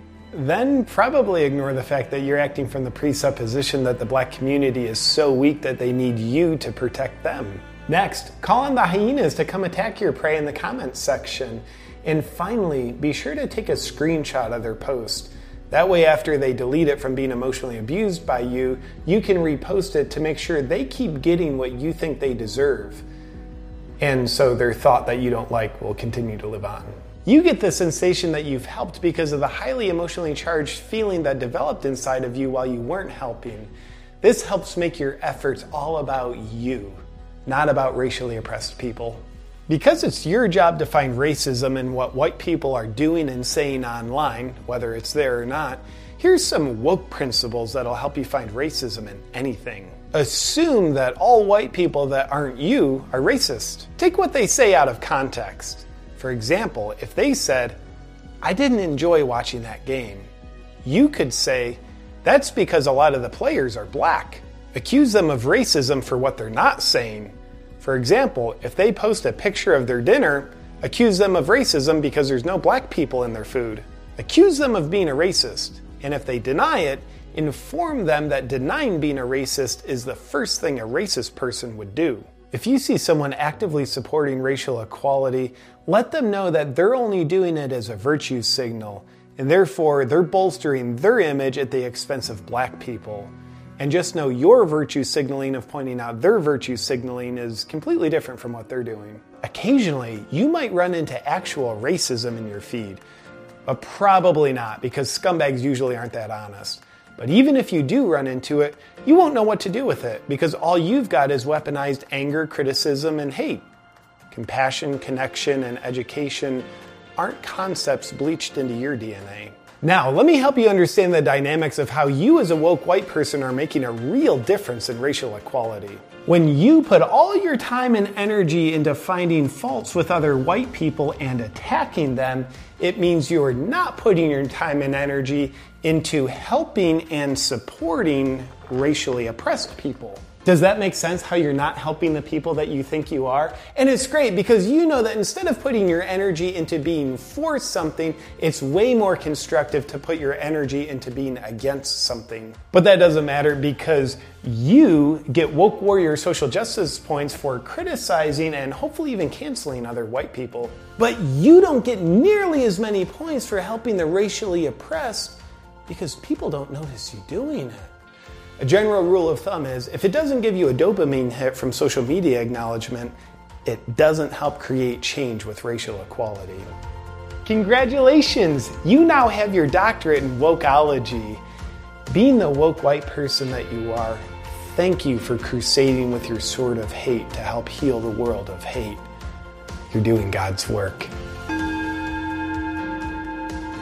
What's up, you beautiful weirdo? Thank you for watching, and I want to take a moment and thank Bioptimizer's Magnesium Breakthrough for sponsoring this video. I've been thoroughly enjoying taking Magnesium Breakthrough every night, and I'll tell you why. During the day, while I'm doing my work and exercising and fighting with people online, I accumulate stress, as I'm sure you do too. I'm a little wound up for the day. I'll just scroll for 5 hours and get a little angry at people.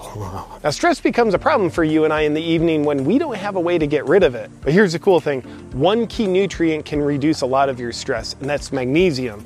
But the problem with that is up to 80% of people are deficient in magnesium. That's why I've fallen in love with Magnesium Breakthrough. It helps me effectively reduce my stress in the evening so I can not only feel good in the evening, but I can bounce back stronger for the next day. It's like if you've ever taken an Epsom salt bath, you know that's relaxing.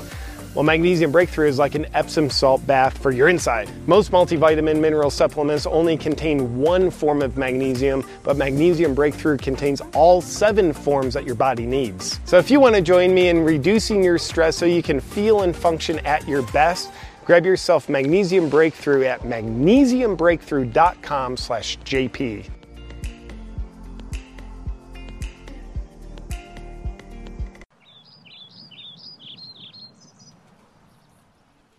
Hey, Bill. How was your weekend? Just watched a lot of football. You? Found out my son's actually a girl. What? Yeah, we're all hanging out on the couch watching Netflix together, and Tommy turns to Sarah and me and says, "I'm a girl now." Wow. Yeah, I had no idea, but who am I to question my 3-year-old child, right? Yeah. You're just his parent. Well, it's not actually his. Right. Sorry, her. You're just her parent, or is there another preferred pronoun?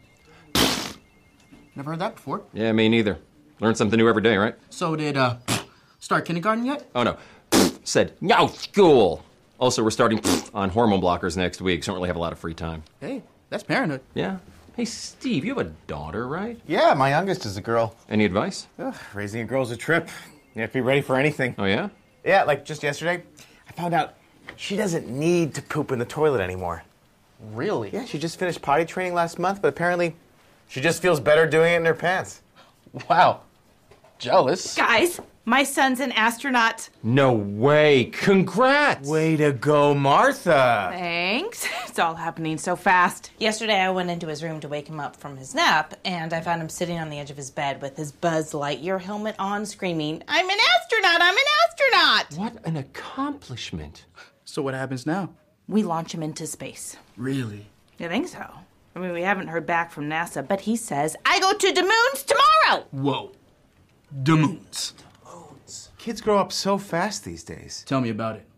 1 minute I'm spoon-feeding my 10-month-old applesauce. The next minute, he doesn't need my help. Your 10-month-old is eating on his own? No.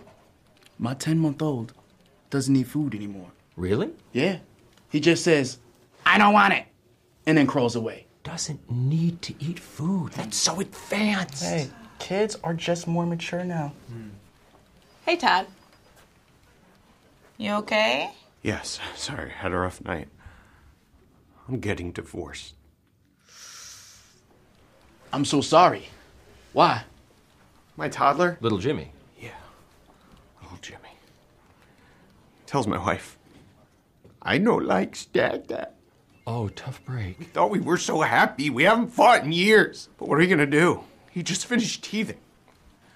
He knows best. Yeah. Why are you doing that? You should be Viking. Right. Do like I'm the boss. Yes, sir, boss. Sorry, boss. You should be Viking. I'm the boss. I'm the boss. Right for the boss. Need your approval on this, boss? Here's the update on the Linden report. This needs your signature. Oh, Annie, there you are. You almost gave me a heart attack. Mommy. What are you people doing? This needed his signature. He said get back to work. Yeah, I guess Fred got fired and now he's the boss. He said he's the boss. He's not your boss. He's 3 years old. Idiots.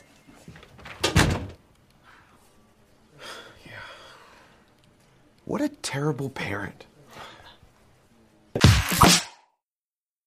Hey guys, thanks for watching. If you enjoyed the video, don't forget to like it, share it with your friends, and subscribe to our channel. Make sure to click the little bell to turn on notifications so you never miss a video. You can also follow us on Instagram and Twitter. And if you want to support us, check out our website, wetheinternet.tv.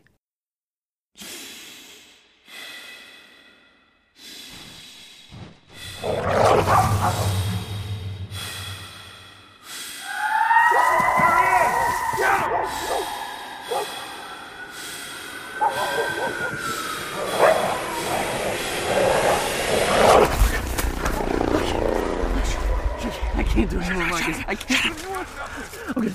I'm gonna die. I'm too young to die. This is our life now. This is our life now, okay? We're gonna go on. It's gonna be fun. I can't go on, Marcus. I can't do this. I'm gonna die. Why are you shaking my hand? I gotta run. I can't go to jail. I can't go to jail, Marcus. I can't. Oh God, they're coming. They're coming. Shut up. Shut up. Shut up. Oh no! Hey, there you go. There you go.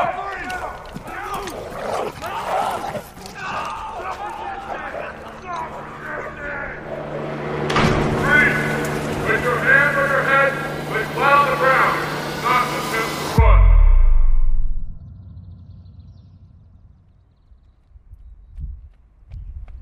Oh hey, Ted. Oh hey, Marcus. How are you? Good. We out for a little run? Hey, yeah, just did 7. I might do another 7. You know. Wow. Yeah. I don't want to hold you up. Hey, let's grab dinner sometime. I would love that. All right. You, me, Good Karen. seeing you. Absolutely. I mean.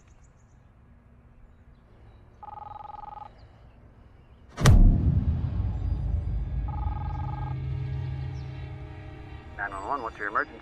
Hi, yeah. I got a couple handshakers right in front of me. Okay, sir, are they still in the vicinity? Yeah, I'm staring at them right now. Serious. Estamos usando máscaras, nem Run.